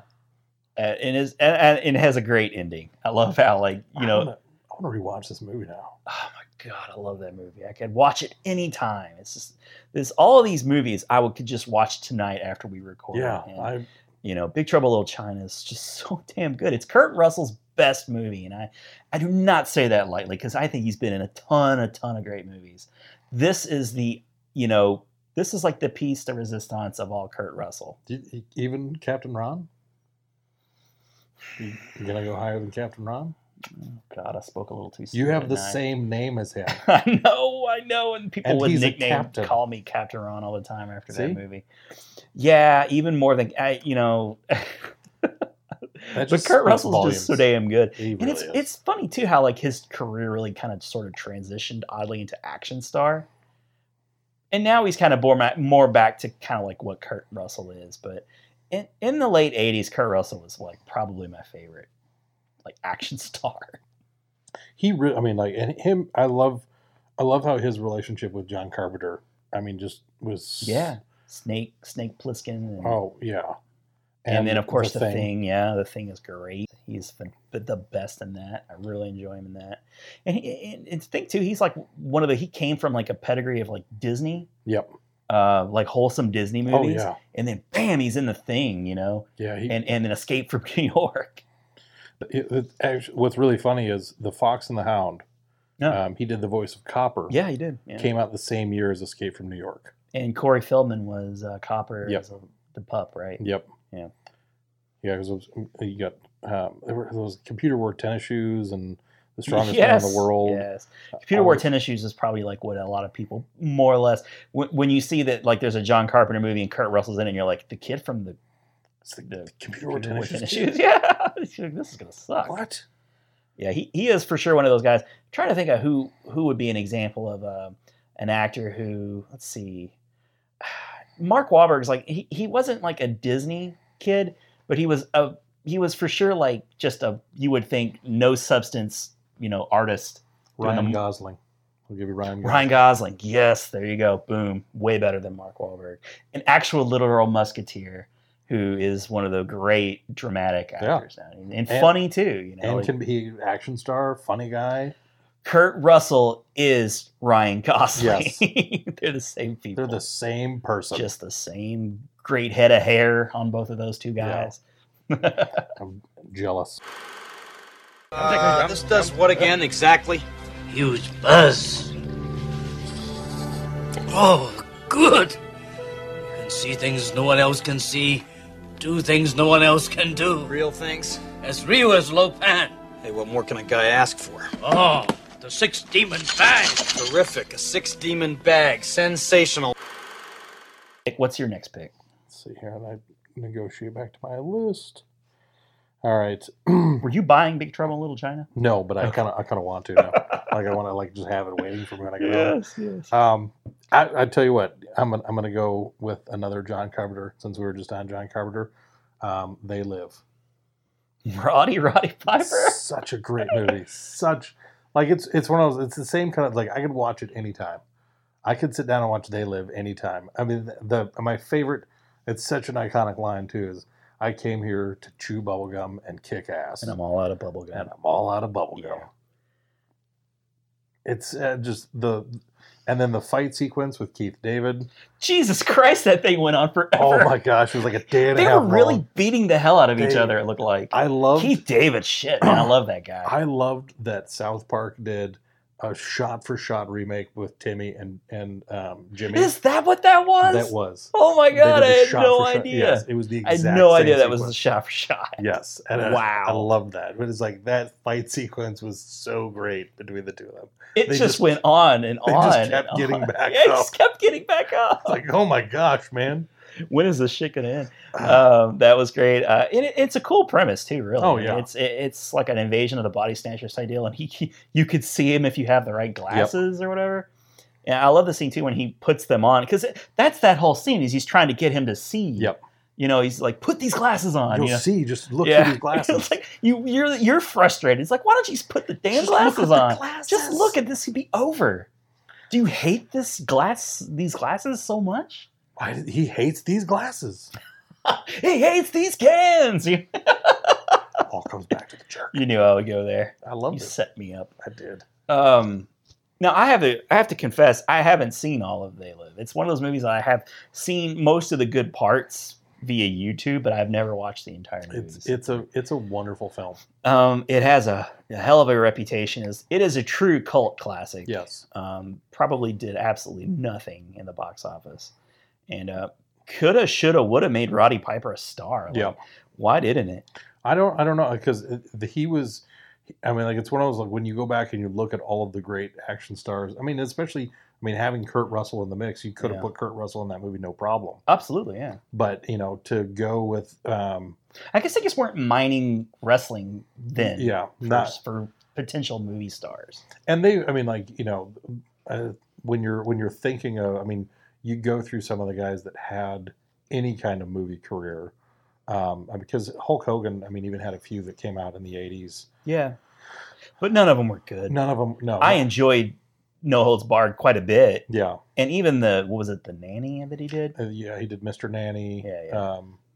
And then a bunch of garbage. Yeah, the Three Ninjas movie. No, but they. I mean, to me, Roddy Piper is not like. I mean, and I wasn't a big wrestling guy, but it's like he's not one of those iconic. I mean, you have Andre the Giant and the Princess Bride. Yeah, there are some of those guys. Tiny Lester. Yeah, some of these guys that had just that stretched beyond the world of wrestling into mainstream pop culture. Sergeant Slaughter, I know from G.I. Joe. I mean, there's guys that spanned that gap, and it was one of the things that was always kind of funny to me is Roddy Piper is not one of those guys to me that was like, as somebody who was not into wrestling, I would have had no perspective of him. Sure.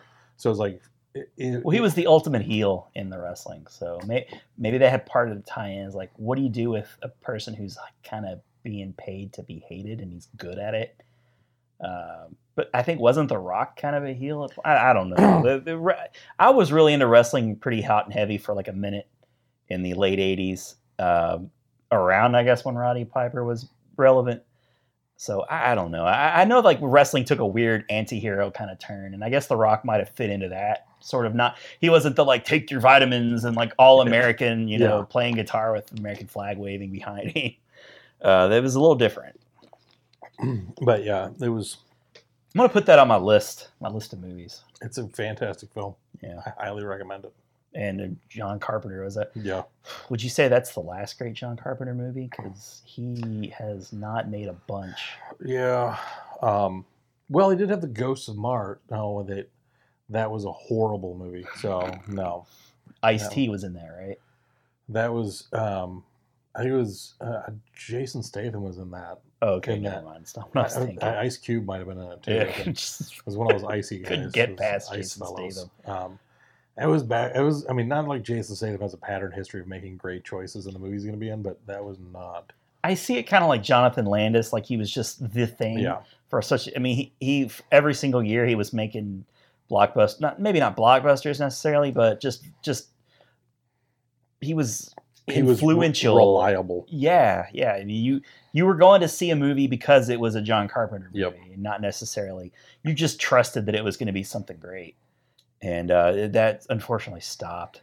He did stop making good movies for a good while. Because I don't know why, but sometimes I get he and Wes Craven's movies, like their movie catalog, I get them confused sometimes. There's a good amount of overlap in especially like the subject material and their style. They had a lot of similarities, so that's not totally surprising. Yeah, I'm looking here. Did it have that great John Carpenter score that's so famous? Absolutely. Yeah, I bet it did. In the Mouth of Madness. Synth. In the Mouth of Madness. Okay, that wasn't terrible. That one. It's Sam Neill in it, right? Yeah, that's a. I mean, if you want to be creeped out, that's a good one to be creeped out. It was kind of one of those like Village of the Damned was kind of movies. Not great. Escape from L.A. Probably. I honestly skipped that one. I have that one. Yeah, but I've heard it's not great. It's not. It's a good revisitation of the Snake Plissken character, but it's not. It's not the original. And then Vampires. 1998 Jesus Christ. Well, that did have human sleazeball. What's his face? Not Woods. James Woods. James Woods. Yeah. And Daniel Baldwin. Daniel Baldwin. Hold the phone. Good Lord. Who went to see this movie? The crappy Baldwin? Yeah. You're like, oh, you go Daniel Baldwin. You're like, was no one else available? The other Baldwins for sure. Was he able to get off his shift at Payless Shoes? I don't know how Daniel Baldwin was in this. This is so completely off topic, but anytime you talk about Baldwins, and you were mentioning South Park earlier, I love how the Canadians declared war on the U.S. by nuking the Baldwins. If you're going to do it, that's the way to go. How dare you destroy the Baldwins? And they're all there, like on like Kennedy, kind of like you get the whole Baldwin troop. Ugh, Stephen, Billy, everyone. Alec. You took them all from us. No This more means Baldwins. war. I have come here to chew bubblegum and kick ass. And I'm all out of bubblegum. So this is a Disney movie, live action Disney movie. Many times I watched called Flight of the Navigator. Ooh, good one. Good one. Yeah, that is a great movie, and it's another time travel movie. I always felt I was so sympathetic towards that character because he was basically taken from his family. David? Davey, yeah, I called him David. Davey. You know, he had a little brother, and the movie starts out. It's in the '60s, I think, and you know, then just something happens. 20 years later, you know, everyone's old, and his little brother's an adult. But of course, the whole movie is just about the spaceship. And the Pee Wee Herman voice and the artificial intelligence, like the sentience of the ship. And I just enjoyed that movie quite a bit. I thought the ship was really cool. Like the scene when he sits down in the ship and like it kind of forms around him, and they get the booster and whatever. But that like way to command a ship and the way it kind of like moved with him. Yeah. When he would kind of like turn. I just love that. It's very fluid. Very fluid. I like that. And the ship the scene when he finally gets to the ship and it kind of like almost changes shape, turns from like a ball to this like sleek, you know, like eagle's head or something. Yeah. It was really cool. And it even had like that pre-Terminator kind of liquidy metal effect at one point too. Because it didn't really have a door. It had like it would kind of like melt into stairs, didn't it? Mm-hmm. Yeah, it would kind of form stairs and then, you know, go back once he walked up into it. But I love the little creatures, the puppet creatures, and he had the one that he was his favorite that he kind of sat with him. Yeah, really cute. And I really love that there's a Transformer in the movie because there's a scene where the scientists have him, and they take him to his room. And in his room, they try to put just whatever like a 1980s boy would enjoy. Yeah. And there were some Insecticons in a box. I remember being like so jealous, like, oh gosh, I almost kind of wish I was taken from my family. I wish the government was conducting experiments on me. Got some free toys. Yeah, but the David character, I'd be curious to know what he's been in. He kind of reminded me of E.T. and Henry Thomas. Henry Thomas. He had a strong Henry Thomas resemblance in that movie. The biggest difference there is I did not hate this kid. You did not hate the Henry Thomas kid. Yeah, I hated Henry Thomas, but I did not hate this kid was totally fine. Totally fine. And I think that those Navigator ships, too, like one of them is on a backlot tour at Disney still, if I'm not mistaken. I remember reading a bit of trivia about that. Like you can actually like do a Google satellite image. Wow. And see one of, because I think there were 2 or 3 that they made. Like they actually made these big ships, and it's just sort of sadly on a backlot. It's not having any love given to it.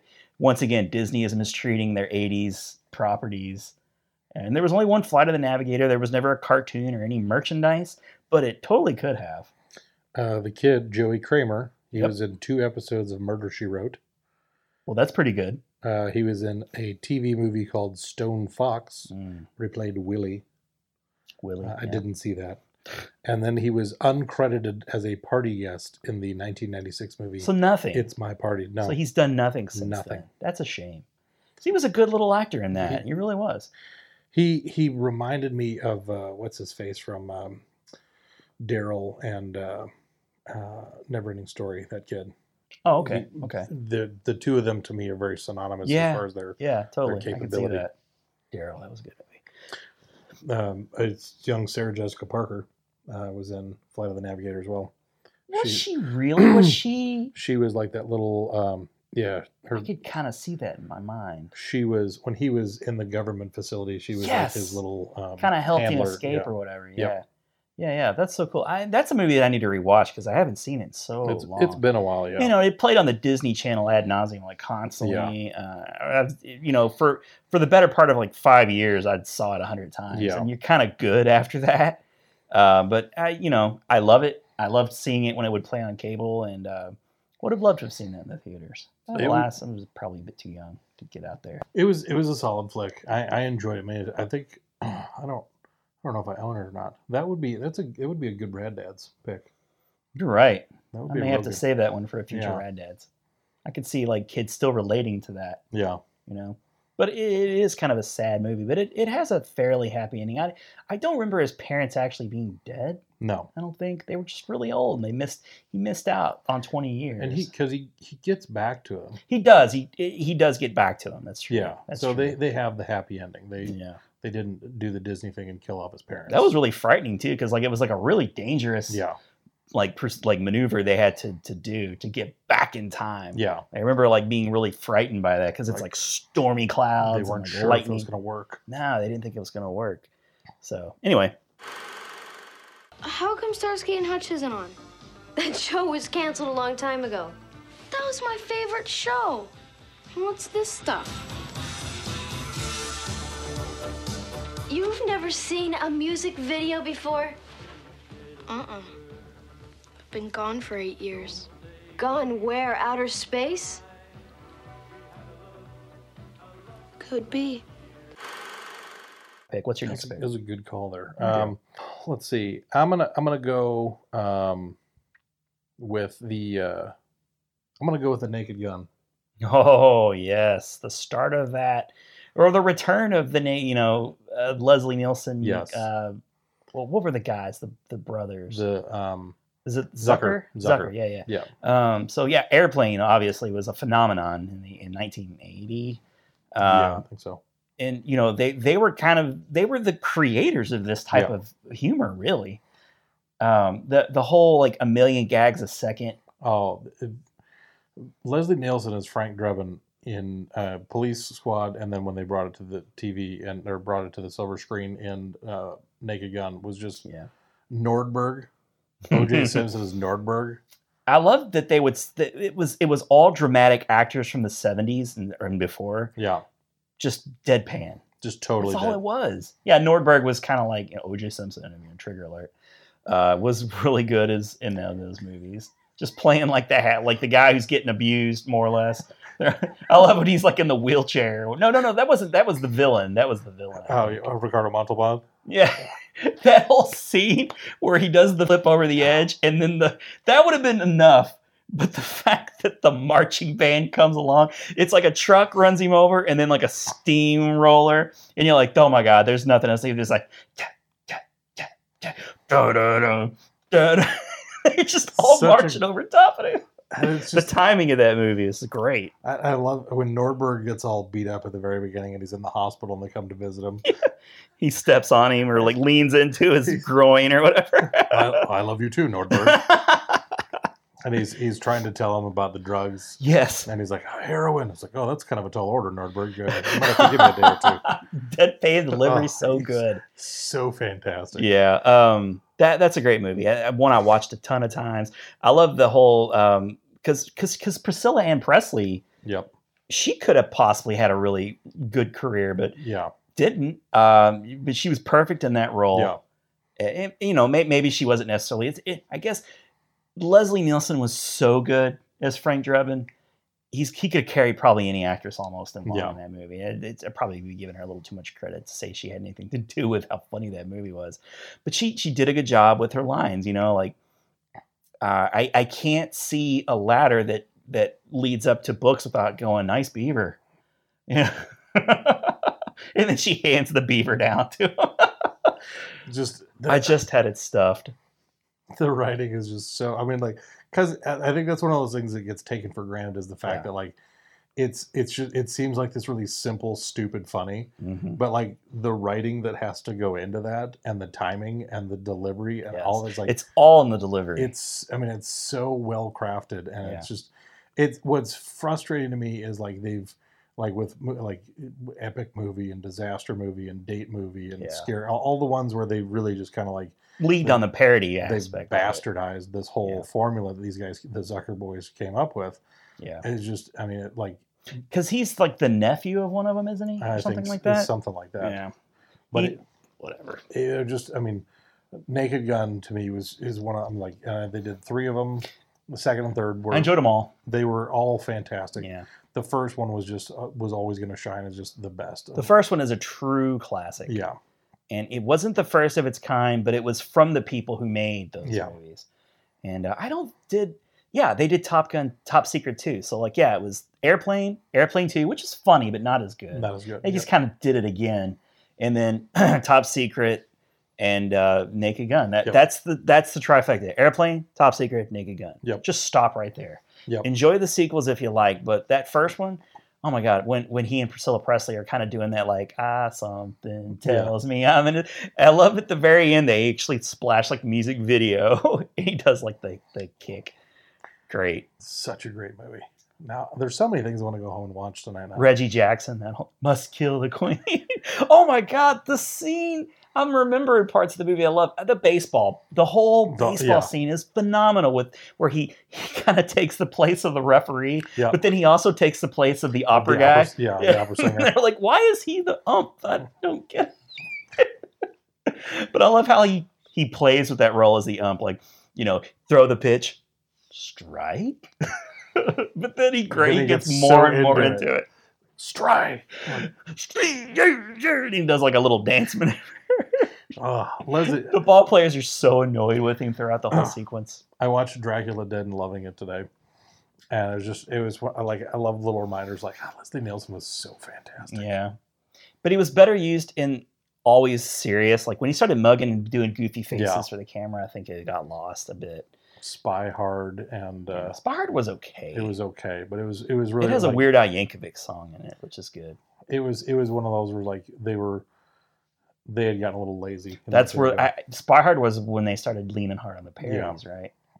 So and those brothers didn't stick together. They did split up, and that's probably when they did. Like, oh gosh, because there was Kentucky Fried Movie, and that was another part of like so. Add Kentucky Fried Movie to it, so you got Kentucky Fried Movie, Airplane. Top Secret and Naked Gun. Naked Gun, Good pick, man. Good pick. How about dinner? I know this little out-of-the-way place that serves great Viking food. That's quite a tempting offer, Lieutenant. But I'm afraid I'm going to have to get my rest this evening. Tomorrow being Arbor Day and all. Of course. Well, perhaps some other time. How about a rain check? Well, let's just stick to dinner. For my next movie is featuring... It always made me mad that there was never any merchandise for this movie because it would have cleaned up. Short Circuit. Oh, Johnny Five. Johnny Five. I would have killed for a little Johnny Five robot. Which, ironically enough, part of the plot of the second movie was Fisher Stevens' character, like selling the little robots. Yep. Like they even made little models for the movie. You telling me they couldn't have manufactured even those little models? I love that they made him Indian. Or some variation of Indian. I was just and there's a lot of that post, like going back 20 years, 30 years, judging an actor because he's very not Indian, but he did genuinely try to make a heartfelt attempt to at least be Indian. I think he moved to India and lived with an Indian family, trying to get some of to make it feel a little bit more authentic. But the jokes, it became like Apu, really. Yeah. Apu kind of was born from the Fisher Stevens character, which he's really funny. And the Goot, I love the Goot in this movie. It's one of the better Goot movies. Yes. Now, was it Ali Sheedy? Ali Sheedy was, just adorable. She was, this was, because that was one of the movies, she had been in a number of things. She's coming off of Breakfast Club, off the Breakfast Club. And it was nice to see her in... Because it was almost like if you took the Ali Sheedy from the end of the Breakfast Club. Well, she wasn't a weirdo in this movie. Yeah, she was kind of like that girl next door. Yeah, her only like weird thing, if you want to say, is she was just obsessed with taking in animals. Yeah, she couldn't say no to any animals, like animals everywhere. But yeah, she kind of seemed like the girl next door. Yeah. Like I don't think she ever really got to play that very much. No, up until that point. Yeah, she was always the eccentric girl. Yeah. But it's a great movie about a little robot that comes to life after being struck by lightning. And and it's got the, I didn't really even think of this, but it's kind of got that Police Academy reunion with the Sarge. Oh, yeah. He's kind of in charge of the team, the militant side of the company that is in charge of finding Johnny and bringing him back. But Johnny, he does come alive. Yep. And the whole thing is all like puppetry, you know? Yeah. And I think there was some radio controlled aspects to it as well. But I really enjoyed the scene where Johnny has to take on all the other robots who were not alive. And he's like reprogramming them to be like Three Stooges. And, you know, hey, Laser Lips, your mother was a snowblower. That made me laugh so hard as a little kid. It's making me laugh right now. There were so many good, fun parts. Because it was one of those where Johnny Five was such a likable character. And it was... Because that was kind of a big staple in the 80s. Is like, it was funny because you have Steve Guttenberg and you have Ali Sheedy. I mean, you have big names in the movie, and yet you have this third star which steals a lot of those lines. He really does steal the movie, and it's just it's a robot. And it's like it could. I mean, in Alf, it was a puppet alien. It was like it was just there was always that was one of those things from the 80s. But it was real to you. Like they did a good job bringing it to life. Yep. And gosh, the voice of Johnny Five, he's the pug from the Men in Black movies. Yep. Same voice. You can picture that little pug talking. But I don't think really much of anything else. I don't think that guy's done much of anything else. Such a great character. And that's a great resume still. I'll give him that resume. Oh, for sure. It's nothing to sneeze at. Yeah. And I guarantee you he's probably got a lot of other voice work credits to his name. He's probably very successful, and I just don't know his name. But you don't know a lot of voice actors' names. No. You know, like you think of a couple like Frank Welker, Peter Cullen, you know. Pamela Adlon. There you go. Dot. Love it. But yeah, Short Circuit is another one of those movies that I watched over and over and over because of cable. Very iconic poster where Johnny's getting struck by lightning. And has a happy ending. He's able to fake his death, which satisfies the militant government. And I don't think they were government; they were just like a private company that just did not want to see their property out there, potentially getting taken from them, and them not making it'd money. be doggone it if the Russians were to get their hands on Johnny Five, it'd be all over. Oh, those Russians! But he was also like a really cool design. Yes, like I like the laser cannon. Like whenever they would kind of go to shoot, their eyes would turn red, and he was very expressive too. Yes, with the eyebrows and stuff. Like they did a great job puppeting the character. It was really phenomenal. Yep, good stuff.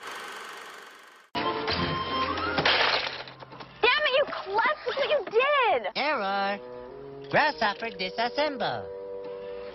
Reassemble. Huh? Reassemble. I can't reassemble him. You squashed him. He's dead. Dead? Right. Dead as a doornail. All right, that was mine. What about you?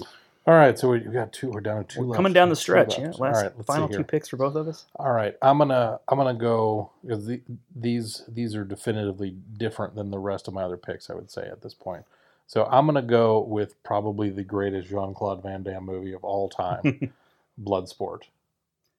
Kumite. Frank Dukes. Is a true story to him. Yes.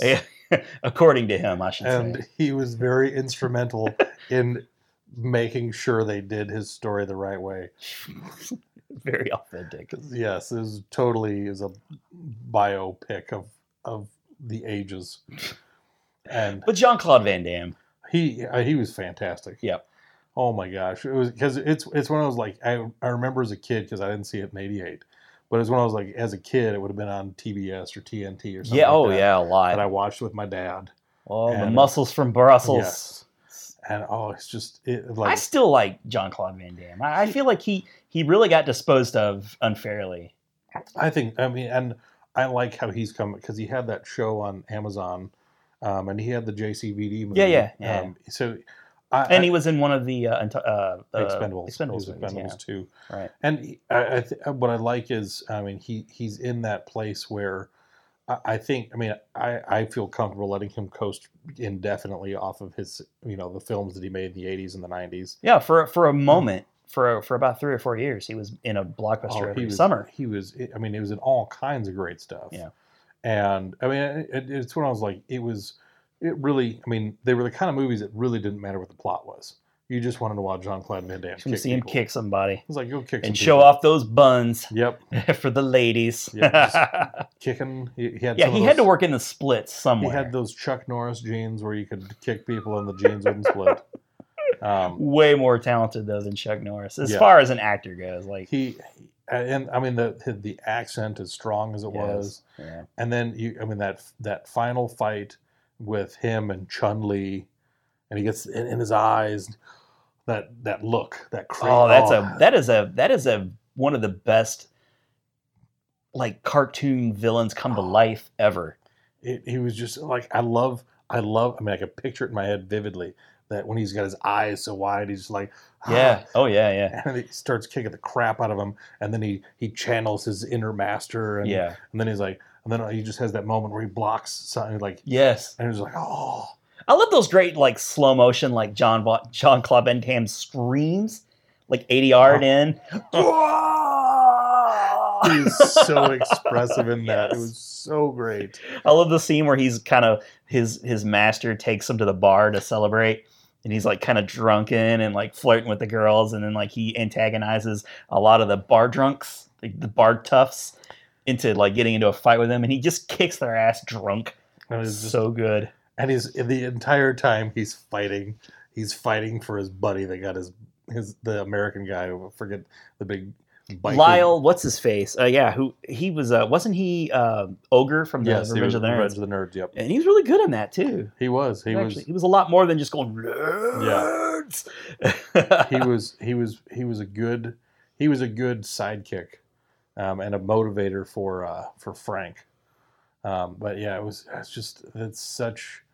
I mean, when you think Jean-Claude Van Damme, to me, is like that's straight. It's Bloodsport for sure, and it also is like the prototypical like blueprint for all fighting games that later came in the 90s. And the movie is like a video game where you're fighting the next boss, getting to the next boss. Every one of the fighters has a distinct style.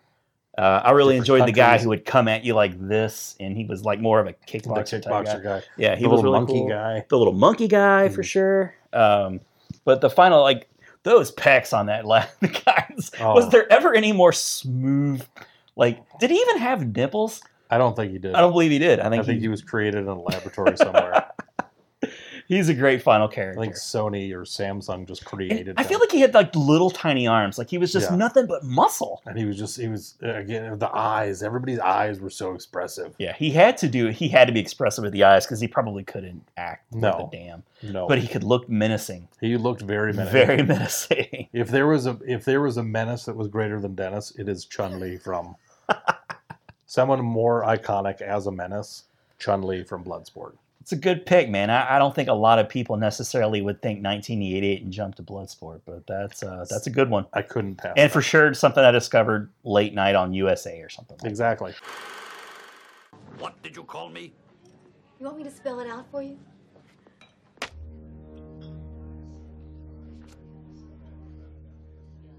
Leave the girl alone. He's the American shithead who makes tricks with bricks. Guess the Kumite starts one day earlier this year, huh, fellas? Look, guys, let's all just calm down, okay? Moving on to my next. Do it. Let's see. What do I have left? I have two pretty good ones left. Okay. So my next movie has more puppets in it. It's a Jim Henson joint, and it stars David Bowie, and it's called Labyrinth. And it had my crush, my absolute crush in that movie. The little puppet guy? No, not him. Gimli? Why can't Jennifer Connelly? Oh my God. That's right. She was in it too, wasn't she? Love with Jennifer Connelly. Absolutely head over heels in love with Jennifer Connelly. And she was kind of that like babysitter. Well, she was a babysitter in the movie. She was like that girl that you would just wish would be your babysitter. Yes. Because, I mean, she was very cute then, but she became very gorgeous. And like to this day is just ungodly beautiful. But it's all about the puppets. And again, like it takes you, like it's this wonderful adventure you go on. It was. Starts out in this maze with this like cute little worm, and it just takes you from adventure to adventure to adventure. It's just set piece after set piece. And I'm sad that movie didn't do any better than it did, because Jim Henson was really swinging for the fences back then in the 80s. High concept, like, Dark Crystal and Labyrinth, and I guess Labyrinth might have been it. I think that was their last gasp, really, until they started making more Muppet movies, I guess. But David Bowie was amazing as the Goblin King. It really made you think that at any given time David Bowie could steal one of your children. With that codpiece. Yeah, I mean, he was just like, no one's children were safe anymore. Like, David Bowie could sneak into your house anytime he wanted. Yeah, with his little... steal your children. His band of Muppet demon followers. He might be stealing a child right now. I guarantee you that in the afterlife he is. Just stealing children. Probably. At least we still have Bowie. What was that from? Deadpool 2. Deadpool 2, yes. Yes, we still have Bowie. Still have Bowie. It's another potential Rad Dads for the future. Yes, really cute characters. The little dog that rode a dog. The big dressed up as a knight or something like that. Yeah. He had he was a knightly character.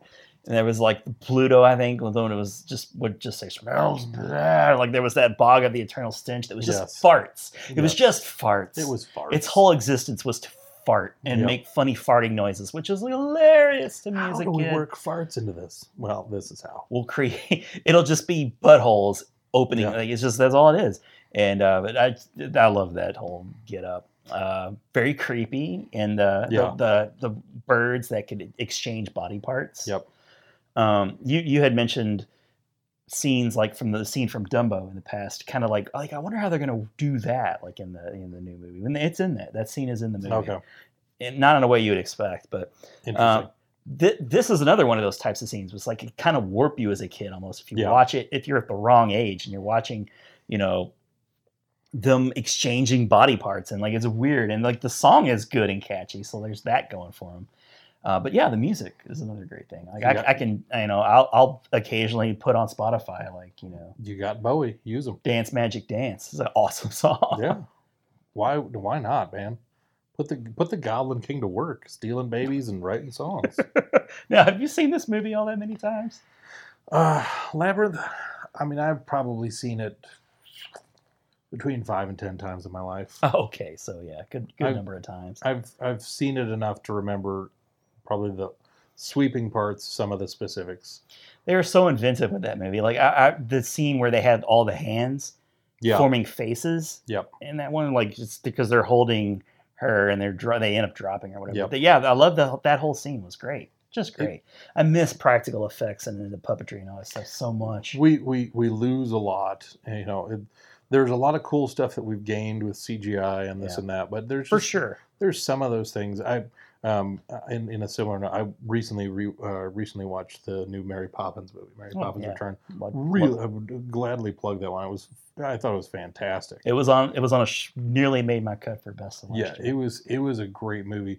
But I was reading the trivia on it, and the director fought for hand-drawn animation, like in the original. Good, because it fits. It matches the originals. Yeah, and it's one of those things like there's some of that kind of aesthetic where you're like, yes, we have all this technology. Yes, it does some really great things, but there is a simplicity to some of these practical old school things that, those are the things that make some of those kinds of moments. It's hard to beat hand drawn, but it's so expensive. Yeah, that's why they went away from it. And they've gotten to the point now where like Pixar is just you don't really need hand drawn. Yeah, it's like they're even beautiful now in their own way. But it's cool to know that those are hand drawn. Yeah, you could tell. You can definitely tell. There's that cool. And you said I was watching that movie and it's like I'm watching something I haven't seen in a very long time. And I just attributed it possibly just being a Mary Poppins movie. And I was just in the moment of it being a very respectful Mary Poppins movie. It felt like. Yes. I mean, I know that's not Julie Andrews, but it was good. I mean, I bought her as Mary Poppins. She refused to be in it. They wanted her for a cameo, Julie Andrews. And really? She said no. This is Emily's show. And that's because they were gonna. I think they were gonna use. So that was the reasoning behind it. Yeah, they were like they came to Julie Andrews and she said, "No, I won't be in this." Thank God they got Angela Lansbury. That she was actually the original Walt Disney wanted Julie Andrews for the first one, and she was pregnant, and so they pushed production back. Really? For the first Mary Poppins, and the same thing happened. Emily Blunt was pregnant when they wanted to make it, so they pushed production back on Mary Poppins. They're like, here we go again. It worked for us the last time. And Angela Lansbury, she was, I guess, their second choice for Mary Poppins, so it was just kind of fitting that they used her as the balloon lady at the end. Yeah, because she had nothing to do with the first movie. No, but she's but that Disney connection though. Angela Lansbury is just fantastic. Why would you not have Angela Lansbury? She should just hang out at movie sets. And You need an old British woman who's if lovely? she would come hang out at my house with me, I would be like, hey, what do you want? Should we? Angela, we could make room for you on the podcast. You could sit right in between us. It might be a little warm. Yeah. There's a lot of heat being generated on the friction. You won't get chilly. I can promise you that. Oh, God love her. I'm so happy she's still alive. Yes. Wonderful. Still And just making sang her little magic. song with her balloon. She's wonderful. So cute. Oh my God.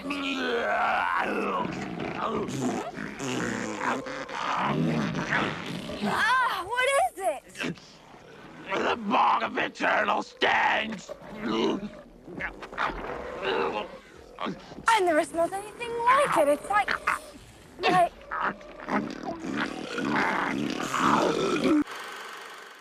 Okay. All right. Next up. This Is your final? Is this your final? We're down to the final one. The final. It's the final countdown. All right. So this My little buttercup. we should plot out that dance sometime. Yeah, that's good. We're gonna put choreograph that at the end. Be sure and watch the video for that. Yes.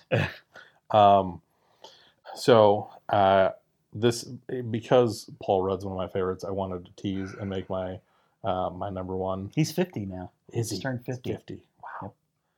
He does not strike me as 50. No. Which Not I at all. enjoy. He's a young 50. He's a great man. Yeah. But in Paul Rudd fashion, I wanted my number one to be Mac and Me. It's not. It's kind of, I was The kind of old like Conan joke. My one honorable mention was like, I was going to say Mac. Oh, and Me. yeah. It was like, but Mac and Me, horrible movie. Oh my gosh. Unwatchable. That might be now. the worst movie of 1988. Yes. Oh.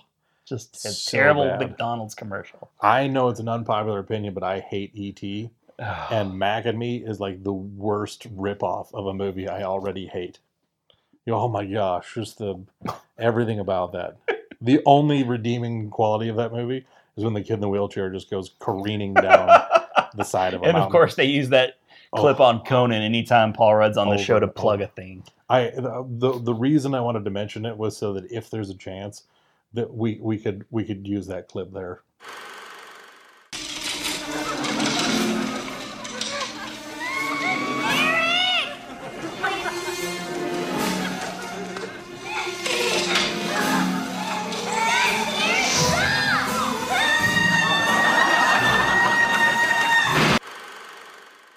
But you know, we do have our own Paul Rudd. We do have. Kid in a wheelchair rolling down. We do.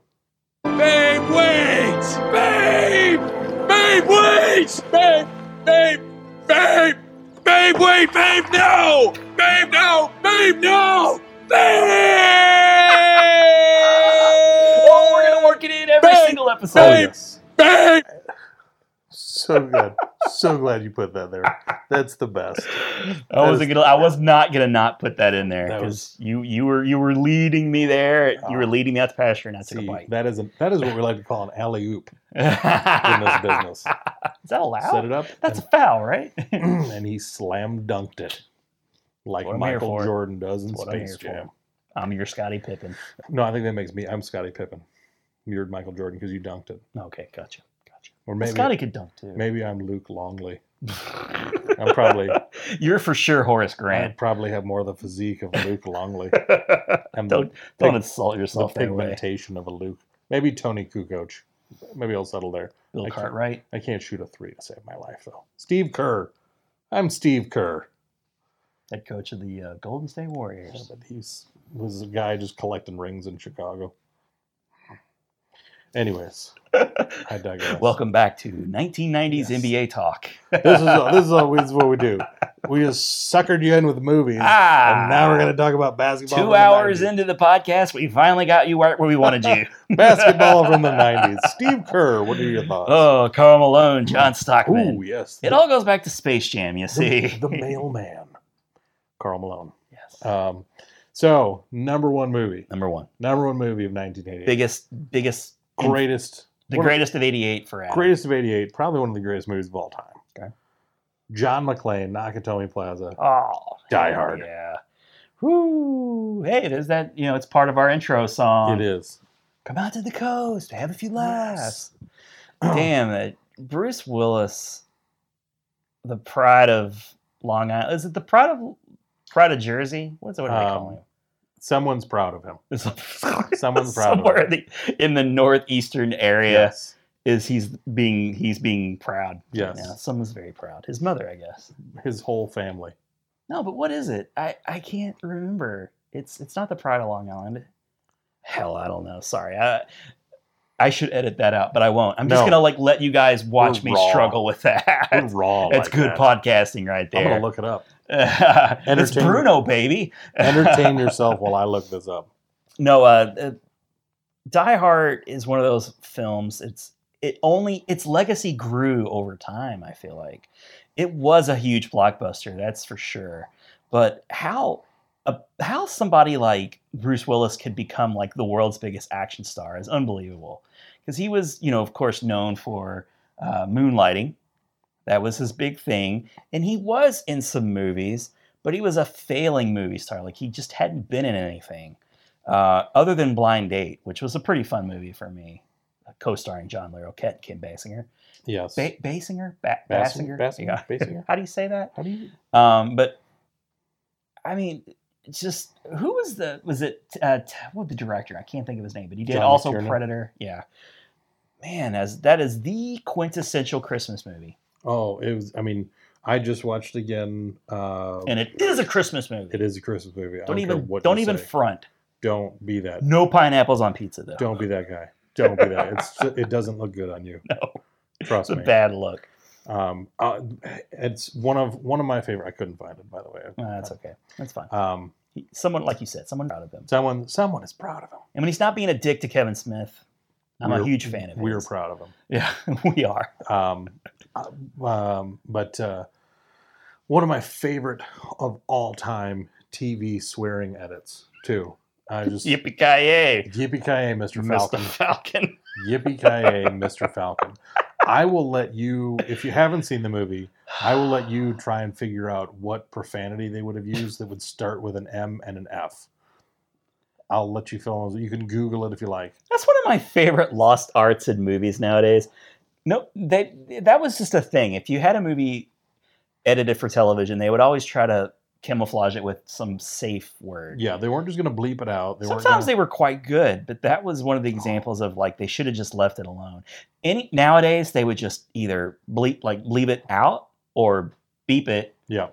Or most cable channels are just going to play it now. Yeah, I don't know. There's a lot of censoring in that respect anymore. That is a lost art. The purification of R-rated movies, and especially when they couldn't get the original actor to come back in and dub their lines, which was never right. I mean, did anyone ever come back in and dub their made for it? Maybe they did. Some people may have, but it would just go to audio this is clearly not the same person saying something that makes no sense. I was a dumb kid. In my mind, how I thought it worked was because you'd see Die Hard a lot, in your local affiliate. I would just imagine that somebody in the station would do it. I didn't realize that there was a version that everybody used. So in my head, the Yippee-ki-yay, Mr. Falcon, I thought maybe other areas had different versions of it. I literally thought that. I thought that we have the movie, we bought it with swear words and all, but we can't air it until Jim in accounting comes on over. Jim, get over here. You sound a little bit like Bruce Willis under duress. We would like for you to say this. Why would Mr. someone Falcon? say Mr. Falcon? Why would I say that? Is he talking to a pet bird? Shut up. It makes sense. Do it. It's the same syllables and the same letters. Okay, Jim? What would you do? You're so smart. You're so good. We can numbers get Kevin and from counting and your maintenance. pencils and your papers. You go back over there to your calculator, and we'll get Jerry from sanitation down Yeah, here. Jerry will do it. Jerry And won't that was question Jerry. us.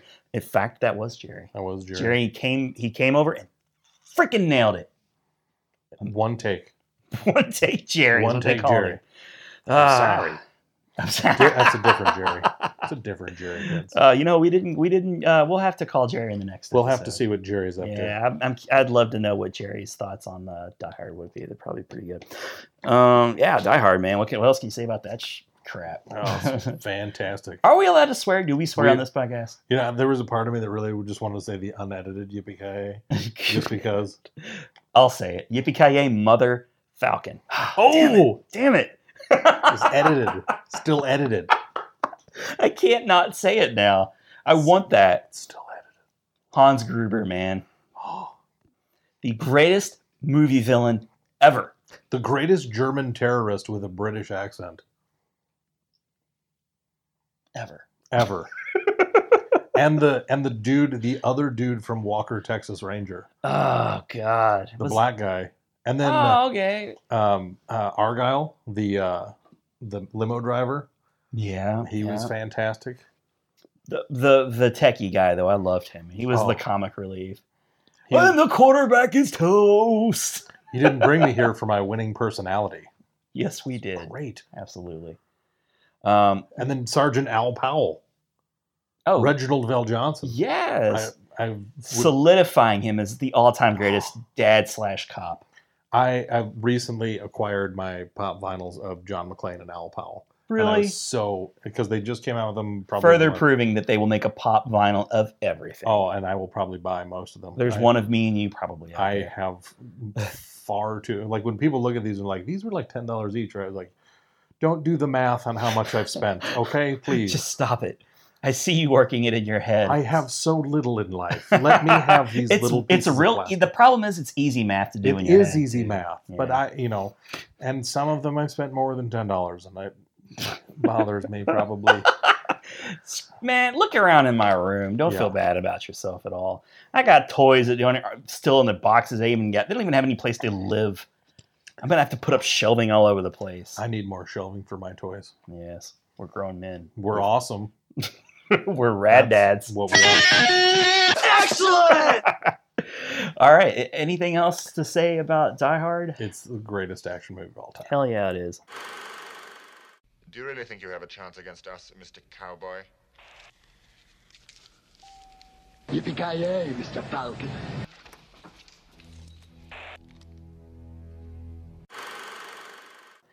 Okay, so for my final movie, at one point or another in my life, it was hands down my favorite movie of all time. I guarantee you it's the movie I've seen the most. I've probably seen this movie 100 times. I'm not kidding. And maybe for you, that's not all that impressive of a feat. But it is for me. Like I don't typically go nuts with movies. I sought this movie out. I sought this movie out, bought it, and watched it many, many, many, many times. And kind of in a there's nothing to brag of, but I kind of idolized this guy. But anyways, enough beating around the bush. Ferris Bueller. Ferris Bueller's Day Off, my favorite movie from 1986. That is one of my all-time favorite movies to this day. It is without a doubt Matthew Broderick's best movie. This is the anti-Matthew Broderick. I thought after this movie that every movie he was ever going to be in, he was going to be Ferris. He is not Ferris ever again. But he's so good at it. Yeah. The characters, Sloane the girlfriend. Sloane Peterson. Rooney the principal. Jeffrey Jones. Cameron, the best friend, who gets him into all kinds of trouble, just dragging him along the entire time. But he needs it. He was almost 40 when he did that, wasn't he? Yes, he was. Playing a high school student? He looked very young for his age. And I think that was a constant concern for him during the casting of John Hughes. Was not sure he was making a good decision. And he later would pop up in stuff, mostly TV shows. Gray hair. Alan Ruck anytime I see Alan Ruck, I'm just Like, this is going to be good because I love Alan Ruck. Pardon my French, but you're an asshole. He's so good in that movie. He kind of is the best part of the movie, really. As playing, like, what would it be like to be the best friend of a person like Ferris Bueller? It has to be really, really hard. Well, I mean, think about, I mean, how many of Ferris's little tricks in this, like, it's not by any means that Ferris does not have his own bag of tricks. Yeah. But how many things are dependent upon Cameron doing or being, or, it's like, it's such a complimentary relationship. And yes. It works so well. And I think Ferris really, truly believes that he's helping out Cameron. Yeah. And, it all culminates to, like, the kicking of the Ferrari out the window and destroying it and him being okay with it. And I'm thinking, every time I see that scene, I'm like, you're going to freaking die. Your dad is going to kill you. Yes. Why are you okay with this? And in Ferris, when it seems like he and Fry are both like, that's like, oh my God, we have to get Cam out of here. Yeah. We got to move him to another country. But he's like, I'm going to own this. It's a weird thing to own. It really fit. And it was such a great part of the ending because, I mean, for a movie that was just supposed to be this funny, goofy, okay, Ferris is taking the day, like it gave it some depth to where this character has really, and I think, I mean, between Ferris and Cameron and Ferris's sister, Shauna, I think Jeannie, yeah. I think that's one of the things I think a lot of times can be overlooked is there's genuine character development and growth that those characters have. That's that I think makes it, because it's one of those, especially from the 80s, such a quintessential teen movie. Yeah.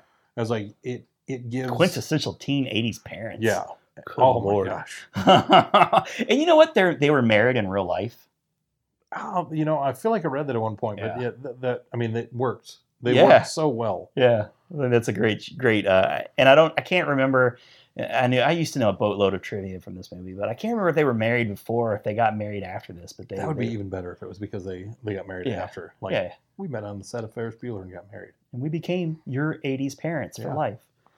But the relationship between Jeannie and Ferris is great. It does have a good arc. And I would oftentimes think, like, they were probably, like, the bestest of friends as little kids. But then Jeannie just, she was the older sibling, I think, a little bit older. She just couldn't stand that he got away with everything. He was, the parents, they for sure favored Ferris. Yep. They ate up everything that he was serving, and asked for seconds. Yep. And he was just beloved by everybody, and it's got to be hard as a teenager, And she kind of took on that, like, bad girl kind of pain in the ass to the faculty in the school, and but she came around at the end. And stuck it to Rooney and, like, actually took up for Ferris. And I love that arc. Oh, it was... Thanks to Charlie Sheen. Yes. He straightened her out. Drugs. That's the only thing that Charlie Sheen has ever straightened out, I think. Everything. He actually made the situation better and not worse. He didn't give her anything, thankfully. Nothing was transmitted that I could tell. Sometimes he could give you something with just a stare. Airborne. He has things that are airborne that, like, science hasn't even... understood yet. I love Charlie in that scene, though. He's like cracking the knuckles. Yes. He just looks like he's just had the roughest night. And drugs. I'm asking you if you have any drugs. Edie McClurg in that movie too. Yeah, every Wisconsinite's mother, I would imagine. Is that Wisconsinite? Is that what you would say? Wisconsonian. Wisconsonian. What is it? I think you could go with either. I feel like. But I mean, she was that exact character in a lot of stuff. She played it so well. I mean, John. I mean, like, she was. He makes you look like an ass. I love when she's going through the list. Oh, of all the different clicks. Zipperheads, dweebos. They call him they think he's a righteous dude. She was so great. She was right on, and just she was such a I don't even know what the right word is. Just this things quality. Rolled off of her. Like, yes, she could have been a target and something you'd make fun of, but she never was a target of ridicule in that movie. No, not at all.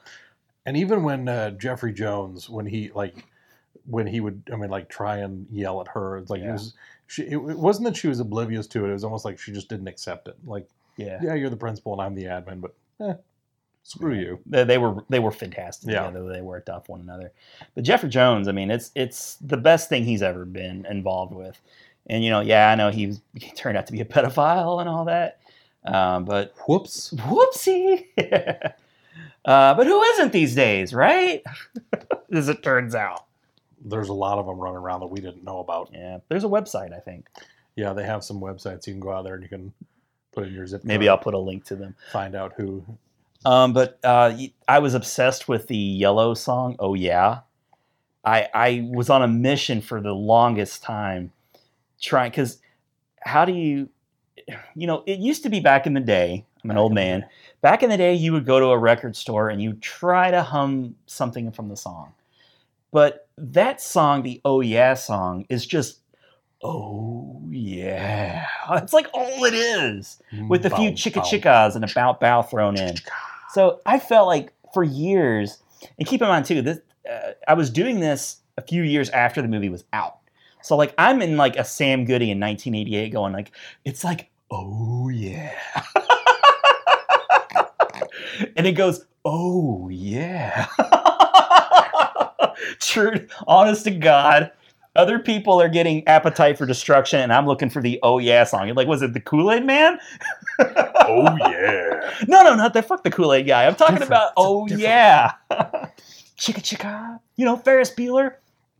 And nobody knew because it was Yellow. This is this band called Yellow. And that's all they ever did or know. And I'm sure it's not all they ever did, but it's all anybody knows them for. That's all anybody knows them for. And then, and then years later, they would be in Twix commercials. Twix. But I still really enjoy that song. And you get the whole song at the end when I really, really enjoy when a movie doesn't just close on credits. Yes. You got the whole scene where he's like walking along and he's totally defeated. And the bus driver picks him up and he's got to take a seat with the kids. And they're just playing that song the whole time. And Ferris Bueller had one of your first ever. There it is. It's right there on my phone. Is that Yellow right there? Yes. Yellow. The gentleman with the mustache right there. And those dudes. Oh, yeah. But yeah, you're one of your first that I can think of stingers where Ferris comes out in the towel and he's like, "You're still here?" Like that is, I don't know if that had ever been done before. And of course there was a tribute to it, obviously.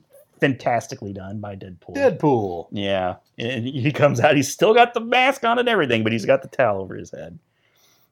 But the rules, the lick your palms, and I love that that's like the last straw. Like, I know it's a bit childish, but just lean over and lick your palms. Matthew Broderick is so wonderful in this movie. I love when he covers up the camera. Yeah. Such a mess, I confess. Yeah, and the whole scene and shit, like that movie was filmed in Chicago too. That is such a Chicago movie. Yes. And I love John Hughes anyway. Abe Froman. The Sausage King. You're the Sausage King. I love how he has to roll with it. And they use that Cameron voice quite a bit too. Yes. Like as Ferris's dad and also as the Sausage King. I love all. Ferris was always just one step ahead, and that's just what it was. And they even had a TV show that later on, starring Jennifer Aniston, actually. What was it? And it sucked. It sucked. It was not good. Yeah, it was like one season. But then Parker Lewis Can't Lose came out, and that was actually really fun. Which was pretty much the same thing. Yeah, pretty much. It was actually like more in the spirit of Ferris Bueller. It felt like that. So yeah, Ferris Bueller. I'm not going to talk about it anymore. The movie I've seen the most.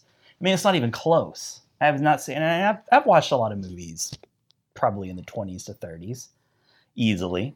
That movie, though, easily 100 times. Yeah. Pardon my French, but you're an asshole. What? Asshole! You're absolutely right, sir. You've hit the nail right in the head. Find out where she is. This isn't over yet, Buster. Do you read me? Loud and clear, Mr. Peterson. Call me sir, God damn it. Yes, sir. That's better. Now you just mind your P's and Q's, Buster, and remember who you're dealing with. Bueller. Ferris Bueller. Cool. It's worthy of it. So that was our favorite year. Yes. And I think we picked some really good ones. 88, like I said, was the one that I'd considered. I went all the way back to 1986 because I can't remember if I'd mentioned it before, but that was really the year that I was binging movies a lot. Yeah. And it's because I had just gotten HBO, and a lot of these movies are just playing on HBO all the time. The home box office. Home box, da na na na na na na na. I love that they still have that too. Like when they'll do whenever they premiere a movie on Friday night or whatever as they do it, they'll do that whole song. Yes. It's awesome stuff. Okay, so that was that segment. We're going to end it on a, what? You haven't seen that? I really enjoyed the last one we did when I had watched Tootsie and you had watched Dr. Strangelove. Yes. And I have been compiling a massive list of movies that I just have, for one reason or another, have never seen. Maybe it wasn't shown on cable a whole lot, or maybe it just didn't look interesting. Maybe I was too young at the time. I don't know. For whatever reason. One reason or another. A ton of movies got by me, and these are classic movies. I'm trying to keep them to what most would consider to be a classic. For one, it could be a cult classic. It doesn't have to be a movie that was award-worthy necessarily, but really important to a certain group of fans. Yes. So I guess I'll go ahead and reveal mine first. So my what? You haven't seen that? Is a little movie called Willow. Ooh. From 1988. Mad Mardigan and not Keanu Reeves, Val Kilmer, and Wicket. Yes.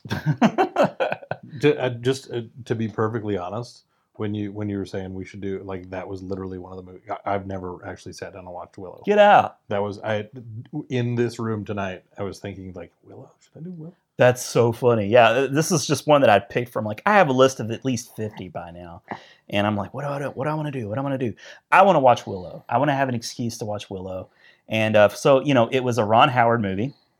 Of course, he stepped in and finished the Solo movie, but before that, he had been in the Lucasverse. It was a Lucasfilm, but it was kind of a disappointment. I feel like I don't think it was a movie that did as they'd hoped. But it wasn't for a lack of marketing. That movie was everywhere. I feel like they had a McDonald's marketing push, and I remember seeing it just everywhere. And it was also one of the first movies I think that was really on the cutting edge of using CG. There was a couple of early CG movies that you think of the big stepping stones for CG movies. I think T2 is kind of the big one. Yeah. And the same type of technology that they'd use for the Liquid Terminator. I think there were some scenes that I remember watching a documentary on. I was so huge into Terminator 2, they'd show scenes of Willow just so they, all these scenes in this movie. Well, this is not the first time they've done it. They also did it in this movie.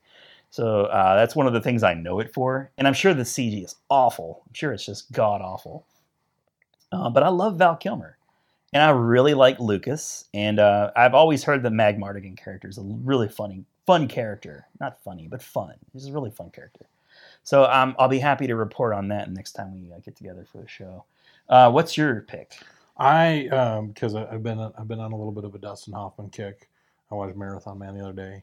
There were several Dustin Hoffman movies that I realized I've gotta go with seen. Dustin Hoffman. Gotta go with Dustin Hoffman. And so I think probably one of his more it's I just looked it up just because I wanted to make sure I had everything squared away, but Midnight Cowboy, 1969. I have not seen that one either. It's one of those I don't know if you could necessarily say it's his best, but I think it's one of his more iconic ones that I've never for sure. I've never seen. Heard of it for sure. So does that have Dennis Hopper in it too? Or I'm thinking of I think it's John Voight. Okay, John Voight. Okay. Yeah, John Voight. I'm gonna double check, make sure. Yeah, Dustin Hoffman was a huge movie star in the 70s and primarily, I guess, the 70s and into the 80s. Movies like Kramer versus Kramer and such. But I really enjoyed watching Tootsie. For my last, what? You haven't seen that? I really enjoyed him. And it's kind of a shame that he's not really a thing anymore, ever. Yeah. You don't see him as much anymore. No, you sure don't. And I don't know why. I still need to watch that Adam Sandler. The Meyerowitz. Yeah, he's in that. It was good. Okay, yeah. So that might have been probably the last movie of note that he was in. because he played the father. Yep. And Ben Stiller. And it was good. Yeah. Ben Stiller, Adam Sandler, and I forget who the daughter was. But yeah, I enjoyed that one. Cool. So we'll be talking about that to lead off with our next episode. We'll try and be a little more time. We'll not leave you hanging for like a month. We know you were chomping at the bit. Yes.